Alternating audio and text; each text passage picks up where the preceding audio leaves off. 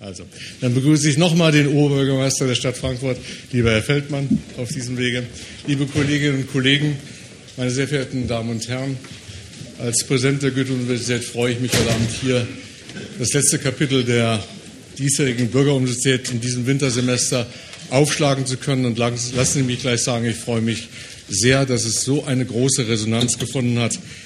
Mit der Frankfurter Bürgeruniversität, so glaube ich, ergibt sich die Chance, im Zusammenwirken mit Ihnen, also den Bürgerinnen und Bürgern der Stadt Frankfurt, sowie den Mitgliedern der Goethe-Universität öffentliche Debatten zu aktuellen Themen über mehrere Abende, in diesem Fall waren sie mal insgesamt 6 Abende, zu führen. Es gibt die Bürgeruniversität schon seit dem Jahre 2008 und ich gestehe, dass ich anfangs ein wenig skeptisch war, ob wir mit diesem Angebot in Frankfurt auf offene Ohren, aber auch auf offene Türen stoßen würden. Heute kann ich sagen, das Experiment ist gelungen.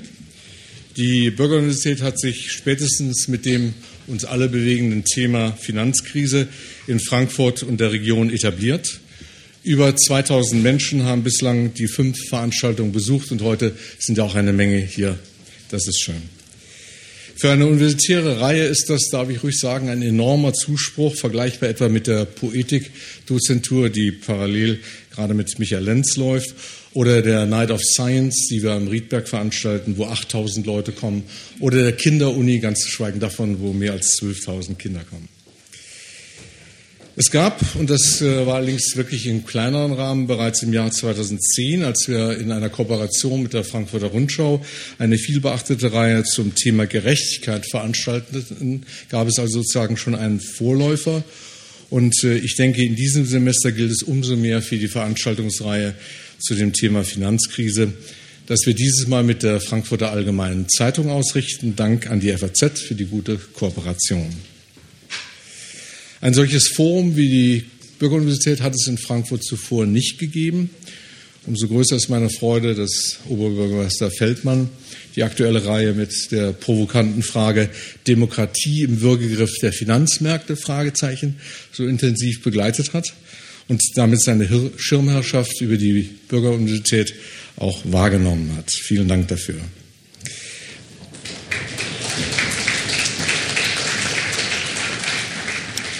Danke auch vorab an das Podium des heutigen Tages, insbesondere an die Moderatorin, Frau Karsig, die schnell angesprungen ist für ihre Kollegin von der FAZ, aber auch an meine Kollegen Honetz und Plumpe sowie die beiden Vertreter, Jan Umsonst von Occupy und Herr Kühn von Occupy Money, die sich mit dem Thema Was hat's gebracht? Occupy als Anfang einer neuen Bürgerbewegung heute Abend widmen werden. Vielen Dank auch an Sie, meine lieben Anwesenden, dass Sie der Reihe bis zum Schluss treu geblieben sind und mit Ihren Diskussionsbeiträgen bereichert haben. Die vielen Impulse von Ihrer Seite aus waren unseren Wissenschaftlern und Gästen gewiss Anregung und Ansporn zugleich. Und nun wünsche ich Ihnen einen spannenden und erkenntnisreichen Abend. Seien Sie versichert, dass wir die Bürgeruniversität als nunmehr bewährtes Dialogformat mit neuen Themen und natürlich auch mit Ihnen in Zukunft fortsetzen werden. Wir wünschen uns sehr, dass Sie auch in Zukunft zu uns wieder kommen werden. Vielen Dank.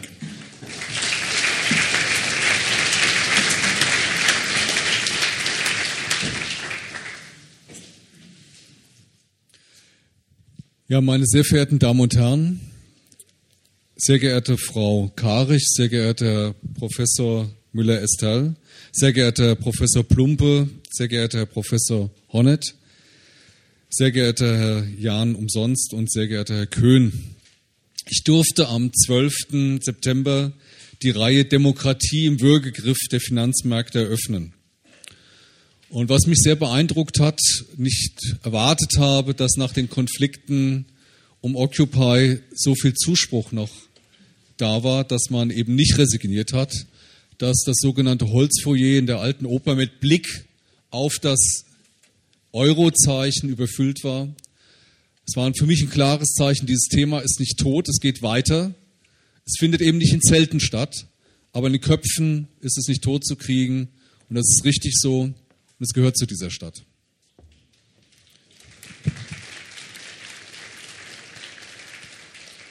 Am Ende dieser Diskussionsreihe werden über 2000 Menschen diese Reihe besucht haben. Das sind ein bisschen mehr, als sonst zu solchen Veranstaltungen kommen. Das ist fantastisch.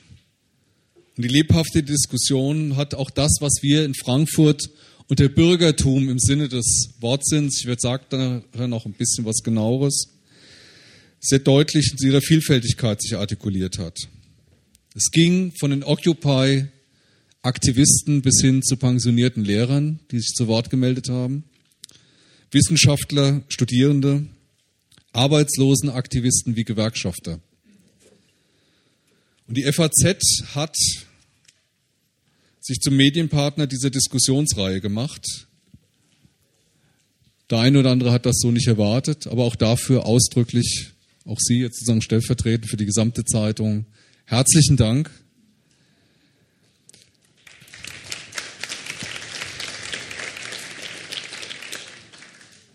Die Meinungsvielfalt hat bei Ihnen zu Hause und das zeigte sich auch in dieser Diskussionsreihe. Dennoch, wenn wir ehrlich sind, die Diskussion läuft oft sehr komplex, oft in Bahnen, die sich sehr schwer anlassen, dann für die Zukunft entscheidende Diskussion allgemein zu vermitteln. Und darum geht es. Ich möchte einen zweiten Kritikpunkt ganz offen ansprechen. Ich hatte mir erhofft, dass sich niemand auf den Füßen stehen muss. Aber manchmal ist es dann doch richtig, auch eine Sache auszusprechen, die nichts mit der Universität zu tun hat, nicht mit den Bemühungen, die sie gemacht haben. Aber ich hätte mir gewünscht, dass wir auf den vielen Anfragen durch die Universität an die Vertreter der Geschäftsbanken auch einmal eine Zusage gehabt hätten.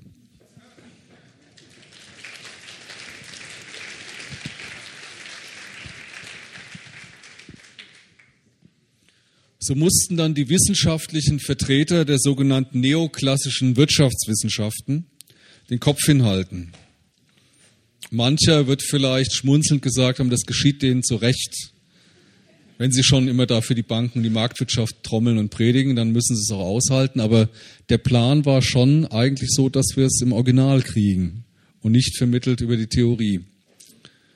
Deshalb denke ich, dass wir auch hier noch nicht am Ende sind. Und es ist ein Zeichen für die Offenheit der Universität, eine Auszeichnung auch für die Goethe-Universität, Herr Professor Müller-Ester, dass Sie sich Wissenschaftler und auch Professoren dieser öffentlichen Diskussion stellen. Aber es kann, wie gesagt, nur der erste richtige Schritt sein. In einer offenen Gesellschaft, dieser Res Publica, wünsche ich mir auch diese offene Diskussion. Und Sie wissen, ich komme aus einer Tradition, die den Geistes- und Gesellschaftswissenschaften sehr offen gegenübersteht. Soziale Bewegungen, gewerkschaftliche Belange, die Öffnung wissenschaftlicher Institutionen für alle Menschen. Ich weiß, das ist nicht gegen die Arbeit, die ich als Oberbürgermeister leiste, gerichtet. Es unterstützt meine Arbeit, denn ich selbst entstamme dieser politischen Tradition. Und in der aufgeheizten Stimmung des letztjährigen Wahlkampfs hat dazu einmal in der Zeitung gestanden, der Feldmann, das wissen alle, das ist eine traditionalistische Einbahnstraße. Ich habe dazu gesagt und sage es auch heute, besser als eine neoliberale Sackgasse.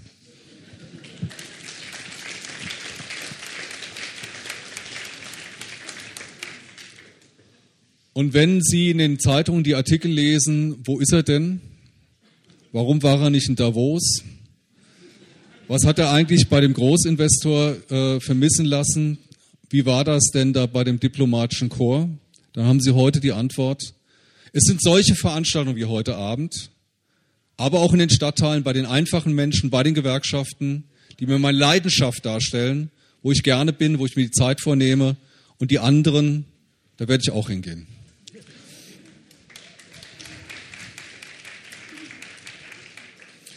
Die heutige Diskussion dreht sich um die Frage, was hat es gebracht? Occupy, Beginn einer neuen Bürgerbewegung. Bürgerbewegung, das ist ein schildernder Begriff. Das Wort Bürger leitet sich von Burga, also im Schutz, ab. Eine Burg, ein befestigter Wohnsitz, in dem sich Gewerbetreiber, auch Händler niederlassen konnten. Das ist eine gute Bezeichnung für das, was auch eine wichtige Facette ist unserer Stadtgesellschaft. Weil wir müssen nicht drum rumreden, auch wir als Stadt leben von den finanzindustriellen Einnahmen, die wir haben. Unsere Gewerbesteuer hängt davon ab. Das, was wir im Kinder- und Jugendbereich, was wir für Arbeitslose machen, was wir für die Fraueninitiativen machen, für die Gesundheitsinitiativen, wird direkt dadurch mitfinanziert. Insofern ist man kommunalpolitisch sehr realistisch geerdet. Man weiß, wie das eine mit dem anderen zusammenhängt. Und dass es wichtig ist, hier eine Diskussion zu führen, die das in den Rahmen stellt. Aber wo, außer in Frankfurt, sollte diese Diskussion denn dann sonst stattfinden? Hier ist eben jedes Kind mit einem Bankenturm groß geworden und weiß aber auch, dass hier die Frankfurter Schule, sie stehen dafür, zu Hause ist und dass die Kritik am Bankenturm eben direkt vom Bankenturm steht. Das ist normal. Das heißt, hier ist der Ort, über diese Industrie zu sprechen. Und hier kommt auch der Bürger erneut ins Spiel. Nach Aristoteles berühmter Definition ist der Bürger der zur Stadt gehörende, eben der durch seine Teilhabe am Richten und an der Herrschaft bestimmt. Bürgerherrschaft ist also Demokratie. Und es lässt sich sehr gut in der alten Frage zusammenfassen: Wollen wir eine marktkonforme Demokratie oder einen demokratiekonformen Markt? Oder an die Politik: Gilt das Primat der Politik oder das Primat auch der Märkte, hier speziell der Finanzmärkte? Hier in Frankfurt, übrigens genau auch hier in diesem Hörsaal 5, nur ein Steinwurf, wenn Sie mir vielleicht dieses Bild erlauben, von der berühmten Karl-Marx-Buchhandlung entfernt, ist dieser Konflikt häufig ausgetragen worden. Und dieser Konflikt ist in Frankfurt nicht abstrakt. Es ist kein abstrakter Konflikt, der in Seminaren und Büchern stattfinden wird oder stattgefunden hat, sondern es ist immer sehr konkret gewesen. Es ging um Projekte, wo setzt diese Stadtgesellschaft, wo setzt das Bürgertum und die Politik ihre Schwerpunkte.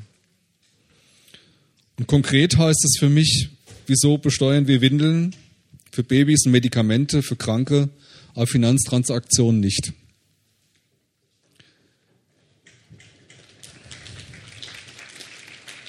Und in einem Land, in dem alles, aber auch wirklich alles reglementiert ist, alles geregelt ist, außer dass die Menschen auch von ihrer Arbeit leben können.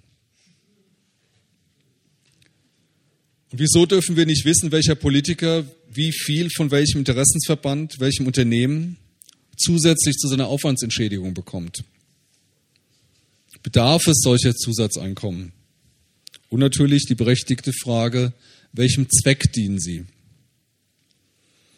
Meine Damen und Herren, Sie ahnen meine Antwort auf die Frage, was ist zu tun? Es geht darum, die richtigen Fragen zu stellen. Es geht darum, den öffentlichen Raum wieder mit Fragen zu befassen, die oft untergehen, sie ins Zentrum der Diskussion zu stellen. Ich möchte Ihnen zum Abschluss etwas vorlesen. Ich glaube, es passt ganz gut hier. Die soziologische Meinung, dass der Verlust des Halts in der objektiven Religion, die Auflösung der letzten vorkapitalistischen Residuen, die technische und soziale Differenzierung und das Spezialistentum im kulturellen Chaos übergegangen ist, wird alltäglich Lügen gestraft. Kultur heute schlägt alles mit Ähnlichkeit. Film, Radio, Magazine machen ein System aus. Jede Sparte ist einstimmig in sich, aber auch in allen zusammen. Die ästhetischen Manifestationen noch der politische Rhythmus verkünden gleichermaßen das Lob des stählernen Rhythmus. Ich freue mich, dass ich hier im Hörsaal 4 nochmal die Gelegenheit habe, Adorno zu zitieren. Ich glaube, es passt ganz gut. Horkheimer und Adorno 1947. Um es klar zu sagen, in diesem stählernen Rhythmus sind wir tatsächlich oft gefangen. Und Adorno konnte eben noch nichts von neuen Medien, den Auswüchsen des Privatfernsehens, dem permanenten Druck der Erreichbarkeit, der kleinen elektronischen Fußfesseln, die wir alle in unseren Jackentaschen tragen, wissen. Und es klingt düster, fast kulturpessimistisch.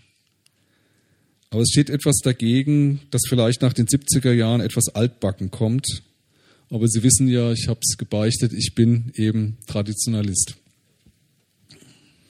Ich meine den Begriff der Gegenöffentlichkeit, die sich widerspenstig, gewaltfrei, kreativ dem Zugriff der Verwertbarkeit und der herrschenden Logik entgegenstellt. Und es gibt weiter diese Räume und unsere Universität, diese Universität kann einer dieser Räume sein. Und das ist fantastisch und dafür würde ich nochmal gerne Danke sagen, Ihnen ganz explizit, dass wir diese Räume hier bekommen. Und das beweist nicht zuletzt der Erfolg dieser Diskussionsreihe. 2000 Menschen, die sich mit diesen Themen permanent auseinandersetzen, Zeit nehmen, hier mitmachen. Und dafür mein Dank an die Organisatoren und Ihnen danke für die Aufmerksamkeit.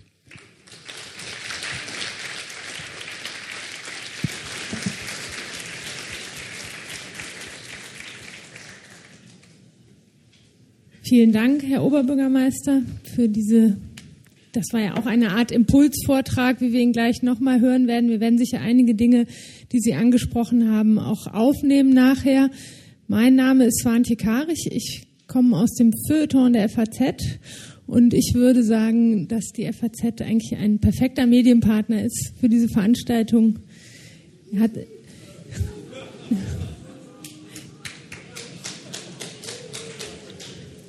Denn sie steht für Meinungsvielfalt. Das kann man schon daran sehen, dass in der Politik ganz andere Dinge geschrieben werden als in der Wirtschaft, im Feuilleton ganz andere Dinge als in der Politik. Von daher passt das schon. Ich freue mich wahnsinnig, heute Abend hier zu sein. Dieses Thema ist so wichtig, nicht nur für diese Stadt, für ganz Europa, für die Welt. Und ich denke, dass ich heute Abend hier den schwierigsten Part haben werde, nämlich neutral zu bleiben und einigermaßen hier die Wogen zu glätten. Das habe ich ja schon gemerkt, es fängt hier schon lebhaft an. Ich habe eine Bitte. Wir werden heute nicht sehr lange auf dem Podium diskutieren. Wir 5 hier oben. Sie werden ausreichend Zeit haben, nachher zu Wort zu kommen. Und ich würde mich freuen, wenn wir einfach so lange warten und hier unseren Gästen die Zeit geben, sie zu vertreten erstmal und nachher öffnen wir dann die Diskussion. Ich möchte jetzt nochmal die Podiumsmitglieder vorstellen, der Reihe nach.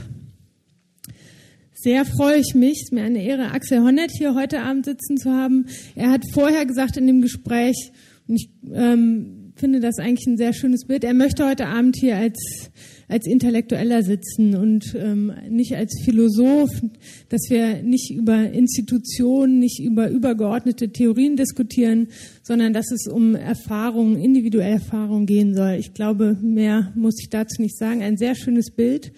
Werner Plumpe, Wirtschaftshistoriker. Das wird sicher sehr spannend heute, was er uns zu erzählen hat.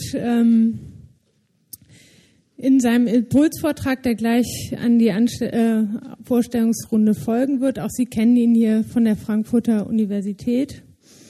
Hajo Köhn ist der Sprecher von Occupy Money. Wie er im Vorgespräch schon sagte, Sie wollen eine Institution sein. Sie wollen...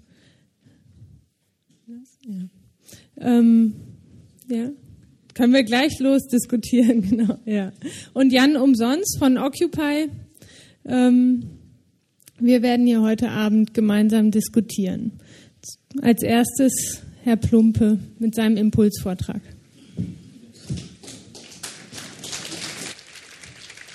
Herr Präsident, Herr Oberbürgermeister, meine Damen und Herren, für mich gilt in gewisser Weise das Gleiche wie für Axel Honneth. Zwar ist es für mich eine Ehre, als Angehöriger der Goethe-Universität hier heute Abend zu Ihnen sprechen zu können, aber zu einem Thema, was hat es gebracht? Wie soll man sich da als Wirtschaftshistoriker, als Historiker eigentlich gut äußern? Es wäre überaus interessant, die Occupy-Bewegung, soweit sie sich denn bereits identifizieren lässt, historisch einzuordnen und zu fragen, wie es mit Protestbewegungen, mit sozialen Protesten des 18., des 19. Jahrhunderts zu tun hat. David Graeber hat ja These aufgestellt, Schulden stünden am Anfang jeder großen revolutionären Bewegung. Da könnte man dann historisch das eine oder andere Wasser in den Wein gießen, denn das ist ja alles sehr differenziert. Aber dazu will ich heute nicht sagen, denn dazu ist Occupy im Grunde genommen auch noch zu wenig so identifizierbar, dass man das historisch wirklich einordnen kann. Ich will eher als Wirtschaftshistoriker etwas sagen und dann vielleicht enger zum Thema bezogen auf die Wirtschafts- und Finanzkrise. Und man muss schauen, ob es Ihnen gefällt oder nicht. Danach können wir darüber ja reden. Die Frage, die über dem heutigen Abend steht, lautet, was hat es gebracht? Um sie zu beantworten, muss man dieses S genauer benennen. Sind damit die zeitweilig weltweiten Proteste gegen die Banken gemeint?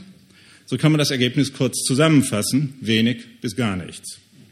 Zwar hat sich die politische Welt von Washington über Brüssel bis Berlin der Klage über das Verhalten der Banken angeschlossen, doch faktisch hat dies, außer Ablenkung von den eigentlichen Hintergründen der Krise, zu wenig geführt. Zwar wird in Kontinentaleuropa derzeit überall nachgedacht, wie man da eingreifen könnte, doch dürfte die Wirkung der verschiedenen Maßnahmen, die man ergreifen will, aus einem recht simplen Grund gering bleiben. Das wäre meine erste These. Denn die Politik wird jenes System, von dem sie selbst existenziell längst abhängig ist, nicht zerstören. Und da der Finanzbedarf der europäischen Staaten ungeheuer groß ist, von den ihnen zufließenden Steuern und Abgaben ja noch abgesehen, muss man darüber hinaus jedes Jahr Milliardensummen von Schulden finanzieren. Man daher von funktionierenden Finanzierungsstrukturen, also von kreditwilligen Banken, abhängig ist, so wird man das vorgefundene Bankensystem nicht zerstören, sondern konsolidieren. Genau das tut man. Es gibt einige kosmetische Änderungen, die der öffentlichen Bankenkritik geschuldet sind, also etwa die Transaktionssteuer bezogen auf Kerneuropa, nicht mal auf alle Staaten. Viele bleiben außen vor. Man muss sehen, was das wirklich bringt. Ansonsten aber bedeutet die Politik der Bankenrettung deren Stabilisierung auf Kosten der europäischen und nicht zuletzt der deutschen Steuerzahler. Und damit bin ich bei der zweiten Dimension des S. Was hat die Bankenrettung gebracht? Auch hier ist die Antwort ganz eindeutig.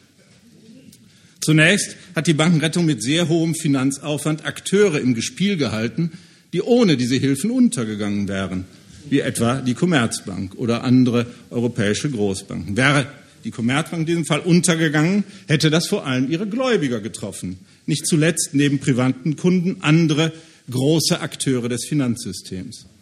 Der Zusammenbruch von Lehman Brothers hat gezeigt, wohin so etwas führen könnte, was die Banken aufgeschreckt hat. Seit dieser Zeit werden Banken gerettet. Und zwar vor allem, um ihre Gläubiger zu schützen und zugleich, um die Finanzierungsfunktion der Banken aufrechtzuerhalten, von der wiederum die Politik abhängig ist, die laufend große Kredite zu möglichst niedrigen Zinsen benötigt. Es ging und es geht um die Aufrechterhaltung eines, so möchte ich das formulieren, Verschuldungskomplexes, der eben nur so lange funktioniert, solange er sich für die großen Geldgeber rechnet und nicht zu einem bedrohlichen Risiko wird. Euro- und Bankenrettung gehören insofern auch zusammen. Mit der Bankenrettung hielt man das Bankensystem kreditfähig, mit der Euro-Rettung die Staaten rückzahlungsfähig. Im Grunde ging und geht es immer um die zwei Seiten einer Kreditbeziehung, sich verschuldende Staaten und leihende Banken. Die haben zwar nicht identische Interessen im Einzelnen. Der Staat will möglichst niedrige Zinsen zahlen, die Banken wollen ein einigermaßen einträgliches, risikoloses Geschäft. Aber sie haben ein gemeinsames Interesse, dieses Spiel aufrechtzuerhalten. Das ist im Grunde ja auch akzeptabel, hat aber die Tendenz, aus dem Ruder zu laufen, weil beide Seiten eben keine Expansionsgrenzen kennen und schließlich die Schulden ein Ausmaß erreichen, dass der Verschuldungskomplex selbst in Gefahr gerät. Das war im Gefolge der Finanzkrise von 2007 der Fall.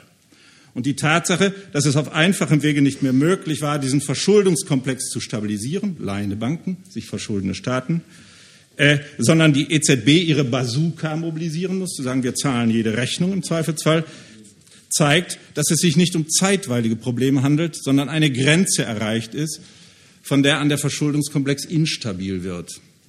Angesichts der Tatsache, das darf man ja gar nicht vergessen, dass die Staatsschuld der sogenannten Südländer in der Eurozone, Südländer ist auch so ein Begriff, aber Sie wissen, was ich meine, und ich soll auch nicht so lange reden. Also, dass die Staatsschuld der sogenannten Südländer der Eurozone bei 3 Billionen Euro liegt, ja, die Verschuldung des dortigen Finanzsektors aber bei 10 Billionen Euro, werden die Dimensionen klar, um die es hier geht. Die europäische Politik, insbesondere die EZB, hat zuerst die Staaten liquide gehalten. Jetzt rettet man mit Bankenunion, Finanzaufsicht und ESM-Krediten auch den Bankensektor, und zwar ohne die privaten Gläubiger heranzuziehen. Denn deren Belastung wäre ein systemisches Risiko, während die faktische Belastung der Steuerzahler und Sparer in diesem Punkt sich eher leichter verstecken lässt und über leichte Inflation und Steuern zu lösen ist. Der Chefvolkswirt der Deutschen Bank hat ebenfalls in der FAZ in dankenswerter Klarheit die Lage jetzt positiv beschrieben, weil sich für 2013 Besserungen abzeichnen. Er schreibt oder er sagt, im Jahre 2013 wird voraussichtlich langsam die Phase nach der Krise beginnen. Hören Sie zu, was er gesagt hat. Nicht lachen. Die Zentralbanker stehen bereit, um negative Risiken abzufedern. Und wie die jüngsten Ereignisse gezeigt haben, werden die Politiker trotz aller Schwierigkeiten letztlich eine systemische Krise verhindern. FAZ vom 16.01.2013, Seite 17. Also, das hat es gebracht. Die Banken sind gerettet, die Risiken sind wieder beherrschbar, der Staat bzw. die Europäische Union hält die einzelnen Akteure zahlungsfähig. Man muss das alles nüchtern betrachten. Alles Handeln in Europa spielt sich im Rahmen dieses Verschuldungskomplexes ab, den man, so meine These vielleicht freilich verlassen müsste, um überhaupt etwas ändern zu können. Die bisherige Politik hat aber vor allem ein Ziel, nämlich den Verschuldungskomplex zu retten und zugleich seine Risiken zu minimieren, was aber in sich gesehen eben nicht möglich ist. Die Staaten sind, oder ein großer Teil von ihnen, derart verschuldet, dass es ihnen im Grunde nicht mehr möglich ist, sich zu erträglichen Zinsen zu refinanzieren. Hohe Zinsen sind ja nicht nur etwas Schlechtes, sie sind ja auch ein Zeichen für Risiken. Ja, das darf man ja nicht vergessen. Also müssen die Zinsen, weil die Staaten aber auf niedrige angewiesen sind, müssen die Zinsen künstlich niedrig gehalten werden. Und die auf diese Weise steigenden Risiken muss man ja irgendwie ausgleichen. Wenn die Banken dazu gebracht werden sollen, einem riskanten Staat sehr viel Geld zu sehr niedrigen Zinsen zu leihen, muss ja irgendwo das Risiko landen. Das ist ja nicht verschwunden. Und das Risiko wird ausgeglichen eben durch die EZB, die mittlerweile beide Seiten der Kreditbeziehungen in Europa bedient. Man finanziert die Banken, damit sie Kredit geben können, und finanziert die Staaten, damit sie die Kredite zurückzahlen können. Die Risiken trägt damit die EZB, also deren Teilhaber, also die Bundesbank, also auch der deutsche Steuerzahler zu etwa 27%. Zugleich steigt, obwohl das im Moment regelhaft zurückgewiesen wird, es spricht auch manches dafür, dass es nicht schnell passieren wird, die Inflationsgefahr. Die negative Realverzinsung, das weiß man, bedroht die Sparer, und die mit großem Aufwand eingeführte private Altersvorsorge ist für jemanden, der etwas längerfristig denkt, keine Sache mehr, auf die man sich verlassen kann, weil die Inflation höher sein wird als der Ertrag, den das bringt. Hinzu kommen aber andere Dinge, und von daher ist die These davon, dass die Demokratie im Würgegriff der Finanzmärkte wäre, vielleicht auch etwas zu korrigieren. Denn die Politik widerspricht in ihren Rettungsmaßnahmen geltendem Recht. Ja, die Versprechen, die etwa bei der Einführung des Euro gegeben worden, doch ist deren Rettung, gemeint ist die Aufrechterhaltung, so meine zugespitzte These, des Verschuldungskomplexes, in der Zwischenzeit als alternativlos erklärt worden, sodass Maßnahmen ergriffen werden, die mit dem Recht nur schwer vereinbar, aber politisch scheinbar nicht zu vermeiden sind. Vom Rechtsstaat zum Maßnahmestaat. Das alles verschwindet hinter einem mittlerweile bizarr gewordenen Europanebel, den genau diejenigen inszenieren, die letztlich dieses Desaster zu verantworten haben, beziehungsweise diesen Schuldenkomplex aufrechterhalten wollen. Und das sind nicht die Banken, die schlicht Gewinnchancen nutzen und im Falle ihrer Pleite, der drohenden Pleite, nach dem Staat rufen. Das war schon immer so und ließe sich letztlich nur dadurch disziplinieren, dass die Banken die eingegangenen Risiken auch wirklich tragen müssten. Sie finden aber mit ihren Hilferufen Gehör, weil sich eine seit mehr als 60 Jahren laufend weiter verschuldende Politik ihren Dealer benötigt. Die EZB hilft derzeit, das Spiel fortzusetzen. Geändert hat sich nichts. Und das ist dann das Ergebnis der zweiten Frage. Was hat es gebracht? Letztlich hat es nichts gebracht.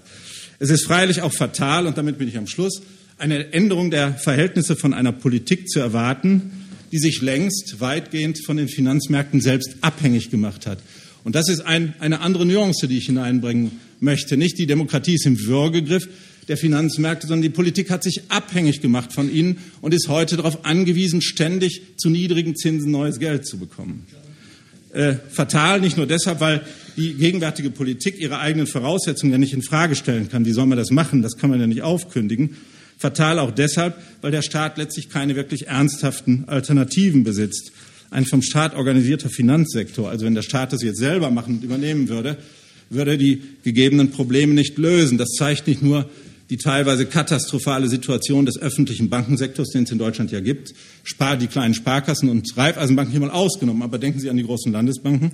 Das zeigt ja auch die Vergangenheit von alternativen Versuchen, den Kreditsektor, den Finanzmärkte staatlich zu organisieren. Das hat es nicht gebracht. Im Grunde zeigt die gegenwärtige Krise eines meiner Ansicht nach, nämlich dass der Finanzsektor am meisten Angst vor den Konsequenzen funktionierender Märkte hat. Die beantworten nämlich eine überbordende Verschuldung mit hohen Zinsen und gegebenenfalls mit Konkurs, beenden also Fehlverhalten gnadenlos. Wir haben es daher derzeit weniger mit einer Art entgrenztem Finanzkapitalismus zu tun, als vielmehr mit einer Art antikapitalistischem Putsch, gemeinsam getragen von Banken und Politik, die die Vorzüge eines privaten Finanzsektors wollen, ohne dessen eingebaute Konsequenzen, im Zweifelsfall den Konkurs zu akzeptieren. Ein solches Spiel kann man zeitweilig aufrechterhalten, nämlich solange Geld da ist. Das ist derzeit die Rolle der EZB. Doch zeigt die historische Erfahrung, dass derartige Lösungen auch ihre Risiken haben. Ich danke für Ihre Aufmerksamkeit.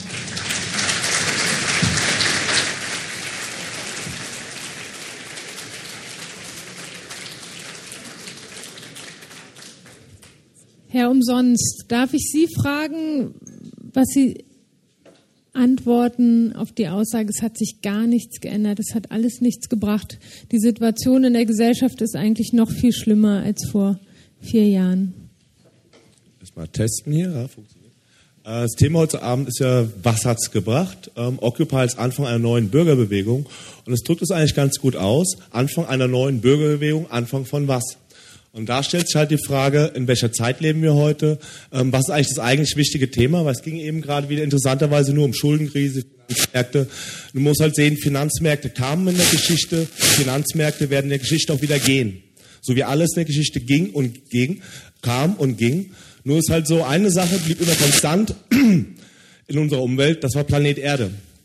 Und wenn wir uns heute betrachten, woraus Occupy entstanden ist, dann ist es eigentlich ein globales Unwohlbewusstsein, welches den Menschen irgendwo das Gefühl gibt, wir müssen etwas tun, die rote Linie ist erreicht. Und wir leben heutzutage in einer Zeit, es geht nicht mehr um Wälder, Flüsse, um Golf von Mexiko oder umgekippt oder so Geschichten. Es geht um die gesamten Ozeane zum Beispiel. Die in den nächsten 30 Jahren sollen nächste Massensterben stattfinden. Es geht im Prinzip um die gesamten Landmassen, die Ökosysteme auf den Landmassen. Es geht um massive atmosphärische Veränderungen, die wir haben. Instabil werdende arktische Kaltluftzelle etc. Tralala, sage ich mal. Es ist inzwischen schon bedrohlich geworden, was für Veränderungen wir in unserem Erdsystem haben. Interessanterweise haben die Informationen in den letzten 3 Jahren haben wir ständig abgenommen. Und das ist eigentlich unsere Substanz, auch die Substanz der Finanzmärkte, die Substanz unserer Gesellschaft, Substanz des Staates, Substanz von allen, dass dieser Planet als Ganzes funktioniert.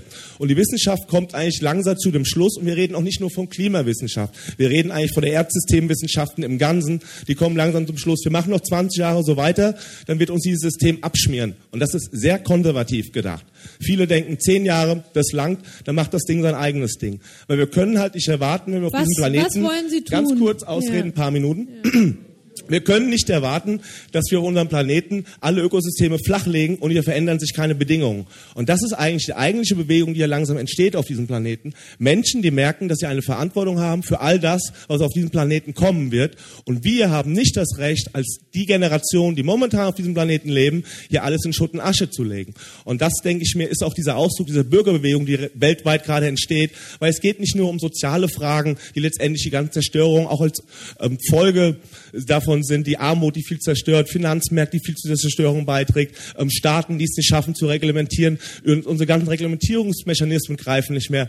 Und eins ist klar, wenn wir keine grundlegende Veränderung schaffen auf diesem Planeten, können wir so nicht weitermachen. Dann fahren wir gegen die Wand. Ja? Dankeschön. Das sind Ihre Wünsche für die Gegenwart und für die Zukunft, dass sich etwas ändern muss, aber wie wollen Sie das erreichen? Das ist eigentlich ganz simpel, weil ich bin gerade sehr froh, weil ich habe gesehen hier in der Reaktion, viele Leute, die fühlen das genauso wie ich. Die fühlen, dass es wirklich um viel geht.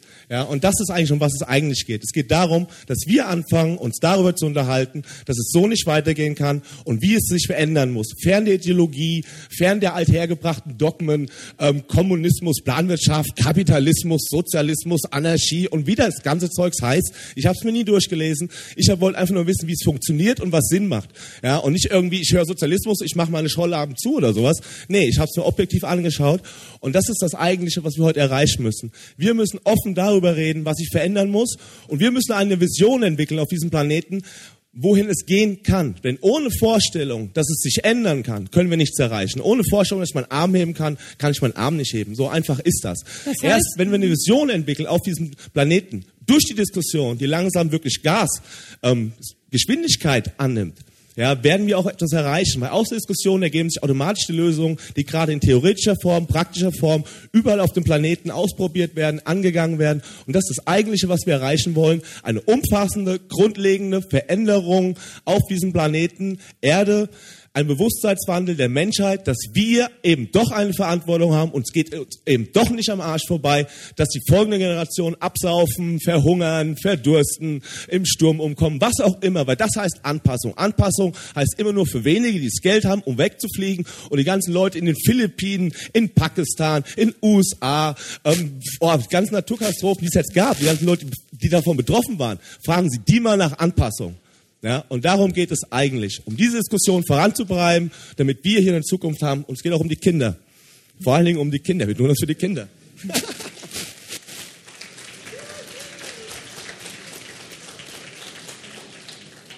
Herr Köhn, was hat Occupy gebracht? Tja, jetzt sitze ich zwischen zwei Herren. Bei dem Rechten, ich hatte das ganz anders erwartet. Erstmal die Beschreibung, Applaus meinerseits. Ja, aber es wird so nicht reichen. Diese plakative Analyse, ich teile sie, diesen Verschuldungskomplex so zu beschreiben. Und was Occupy, da sind wir beim ersten Punkt, gebracht hat, ist, dass das Politikmodell genau aus diesem Grund komplett in Frage gestellt worden ist. Gerade durch diese Bewegung. Wir schreiben in unserer Veröffentlichung, dass wir uns einer Initiative angeschlossen haben, die heißt Konsultative. Das heißt, eine Bewegung, die außerhalb der parlamentarischen und bestehenden Politikformen Wege sucht, Bürger direkt verfassungsgemäß in Entscheidungsstrukturen zu bringen. Schauen wir uns den heutigen Abend an. Was passiert? Bürgerbeteiligung in der Form, dass der Bürger Fragen stellen darf. Das ist Status. Das heißt, Fortschritt wäre schon, wenn ich sagen würde, Sie dürfen nicht nur Fragen stellen, sondern Sie dürfen ein Statement abgeben. Ja, wo sind wir denn, wenn das alles ist?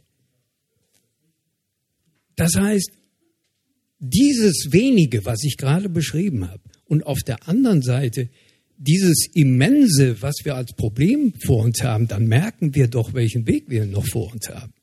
Und das versuchen wir zu beschreiben, einen Weg zu beschreiben, dass der Bürger wieder Bürger wird.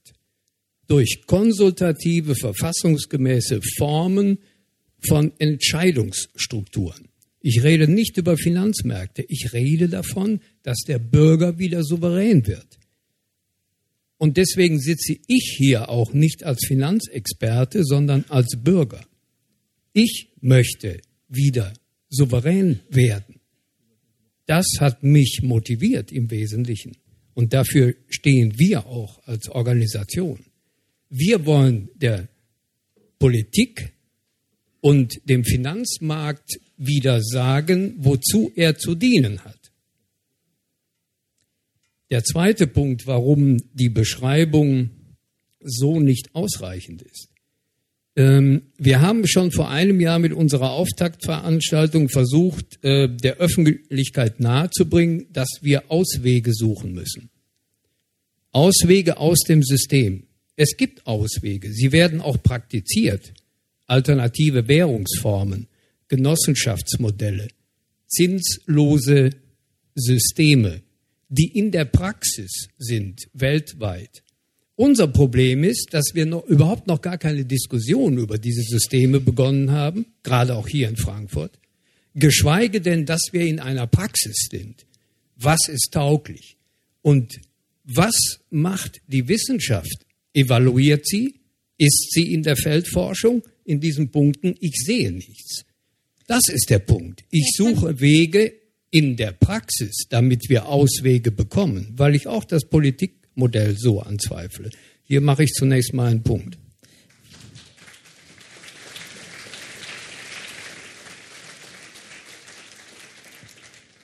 Vielleicht kann die Wissenschaft an der Stelle mal antworten.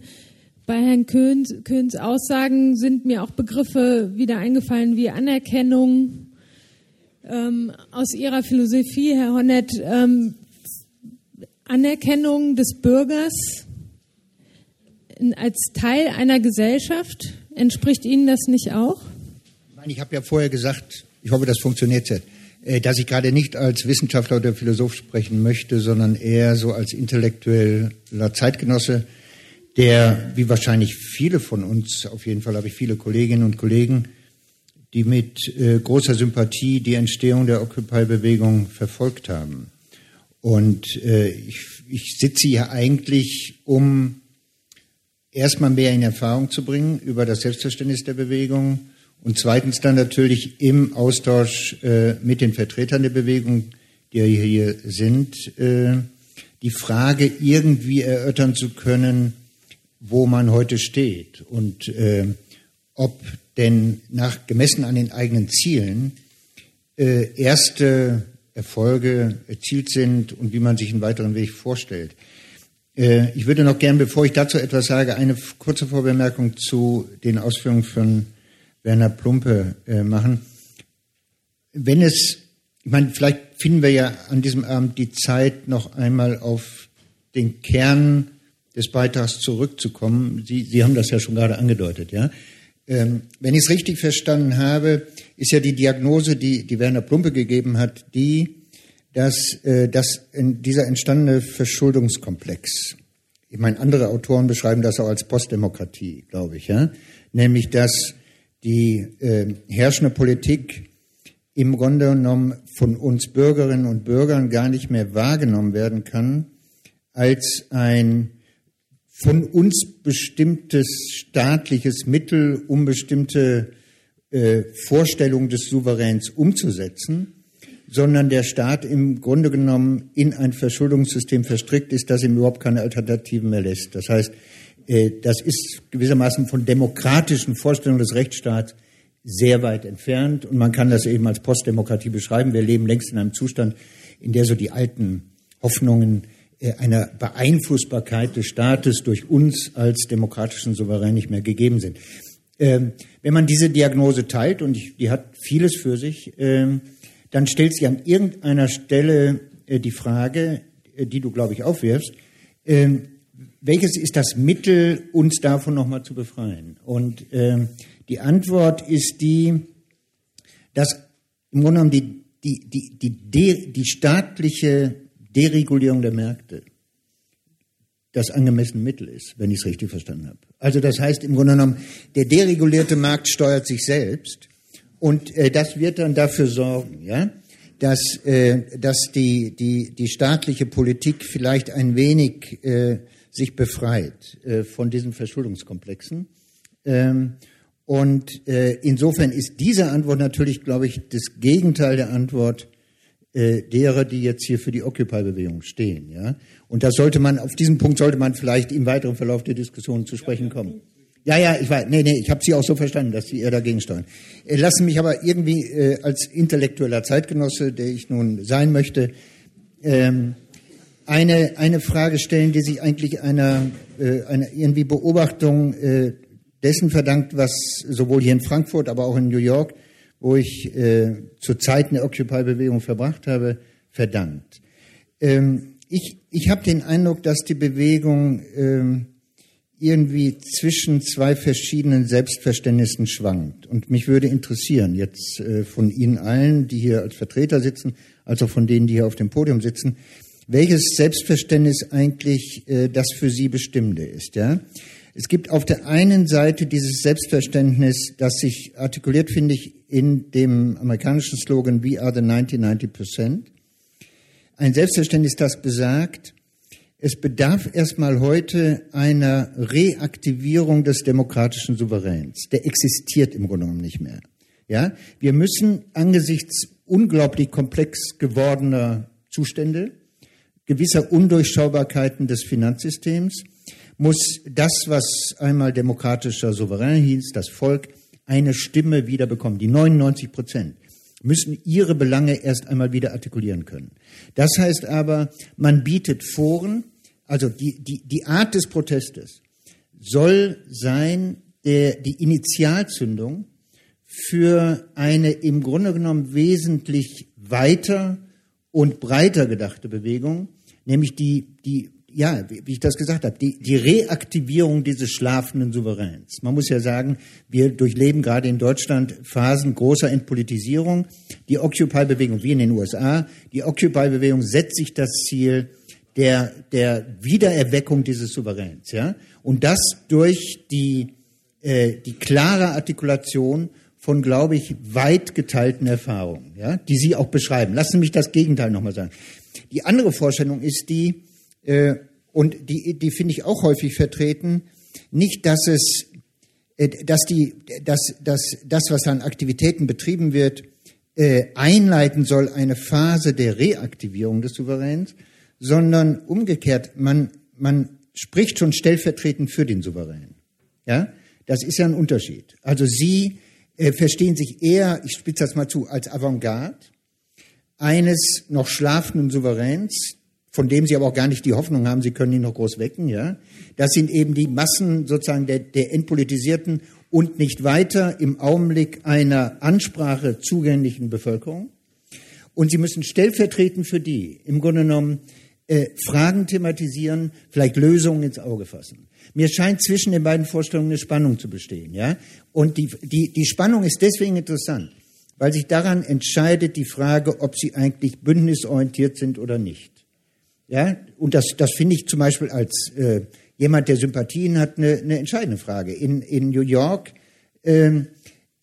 gab es immer wieder kritische Stimmen, dass die Bewegung selbst sich aus Gründen, die man näher analysieren müsste und mit denen hier vielleicht gar nicht identisch sind, sich gegenüber Bündnisangeboten eher sehr sperrig verhält. Ja?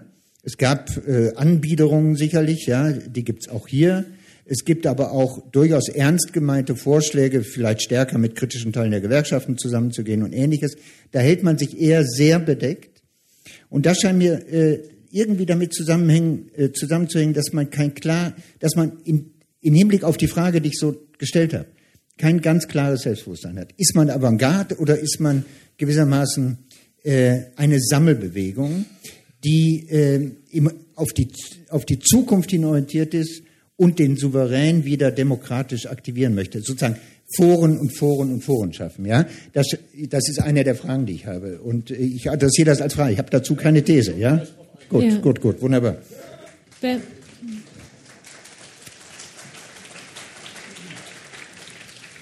Vielleicht interessiert uns von Ihnen beiden eine Antwort, weil das ja wahrscheinlich auch sehr unterschiedlich ausfällt.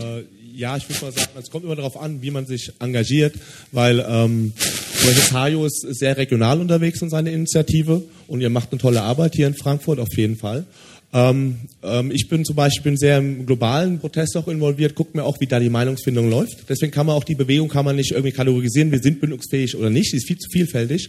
Nur was auf jeden Fall Gedanke ist, wenn wir was verändern müssen, müssen wir alle zusammenarbeiten, über unsere Unterschiede hinweg, unsere Gemeinsamkeiten finden. Des Weiteren ist es halt, wow. Was ist hier los? Okay. Okay.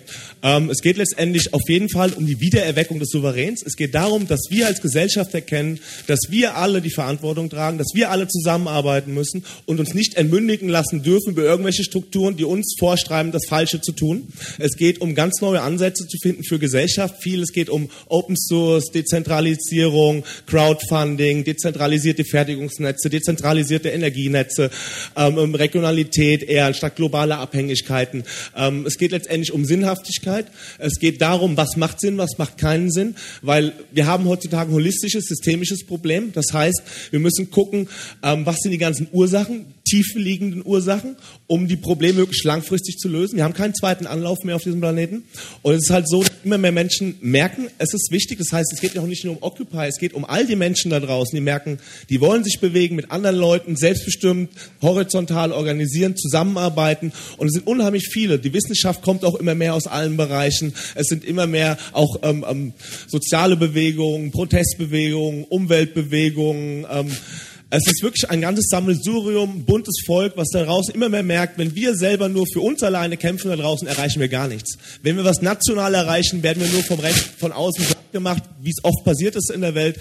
Wenn wir was erreichen wollen, geht es nur noch global, zusammenarbeitend als eine Menschheit, die wirklich grundlegend einen Bewusstseinswandel erzeugt, dass wir alle Verantwortung tragen, dass wir alle unseren Kopf anstrengen müssen, was ist richtig, was ist falsch. Und ich denke, wir können uns allen vertrauen, dass es kein Chaos gibt, weil Chaos wird kommen, wenn das so weiterläuft, wenn diese Form der Organisation, diese Form der Weiterentwicklung Bestand haben sollte, die keinerlei ethischen, moralischen, ökologischen, wie auch immer sozialen Grenzen kennt, ja, dann fahren wir gegen die Wand. Und deswegen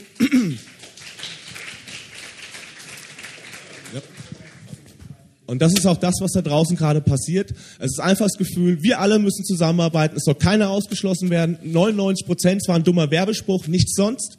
Es geht um 100%, es geht um alle hier und es geht nicht darum, irgendwelche Leute auszuschließen, sondern es geht darum, allen Menschen den Prozess des Nachdenkens, des Involviertseins, der Verantwortung zu tragen, dass alle Menschen das erkennen, dass wir alle da in diesem Boot hängen und nichts ist so einfach zu verwirklichen wie eine emotionale, globale Massendynamik und darum geht das. Und das Ding rollt gerade an und die nächsten 10 Jahre werden sehr interessant werden auf diesem Planeten und ich hoffe, auch Sie alle hier in irgendeiner Form werden sich engagieren, auf dass das hier gut läuft aus unserer runden blauen Kugel. Dankeschön.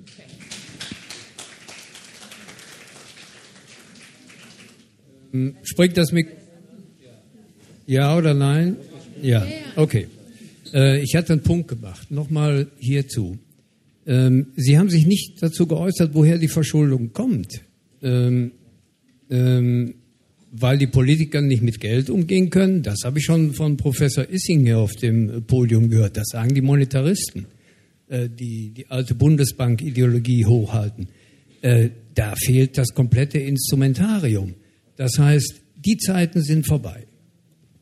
Das müssen wir mal nüchtern feststellen. Und ich wäre auch natürlich darauf eingegangen, weil den Marktradikalen zu spielen, die Zeiten sind auch vorbei.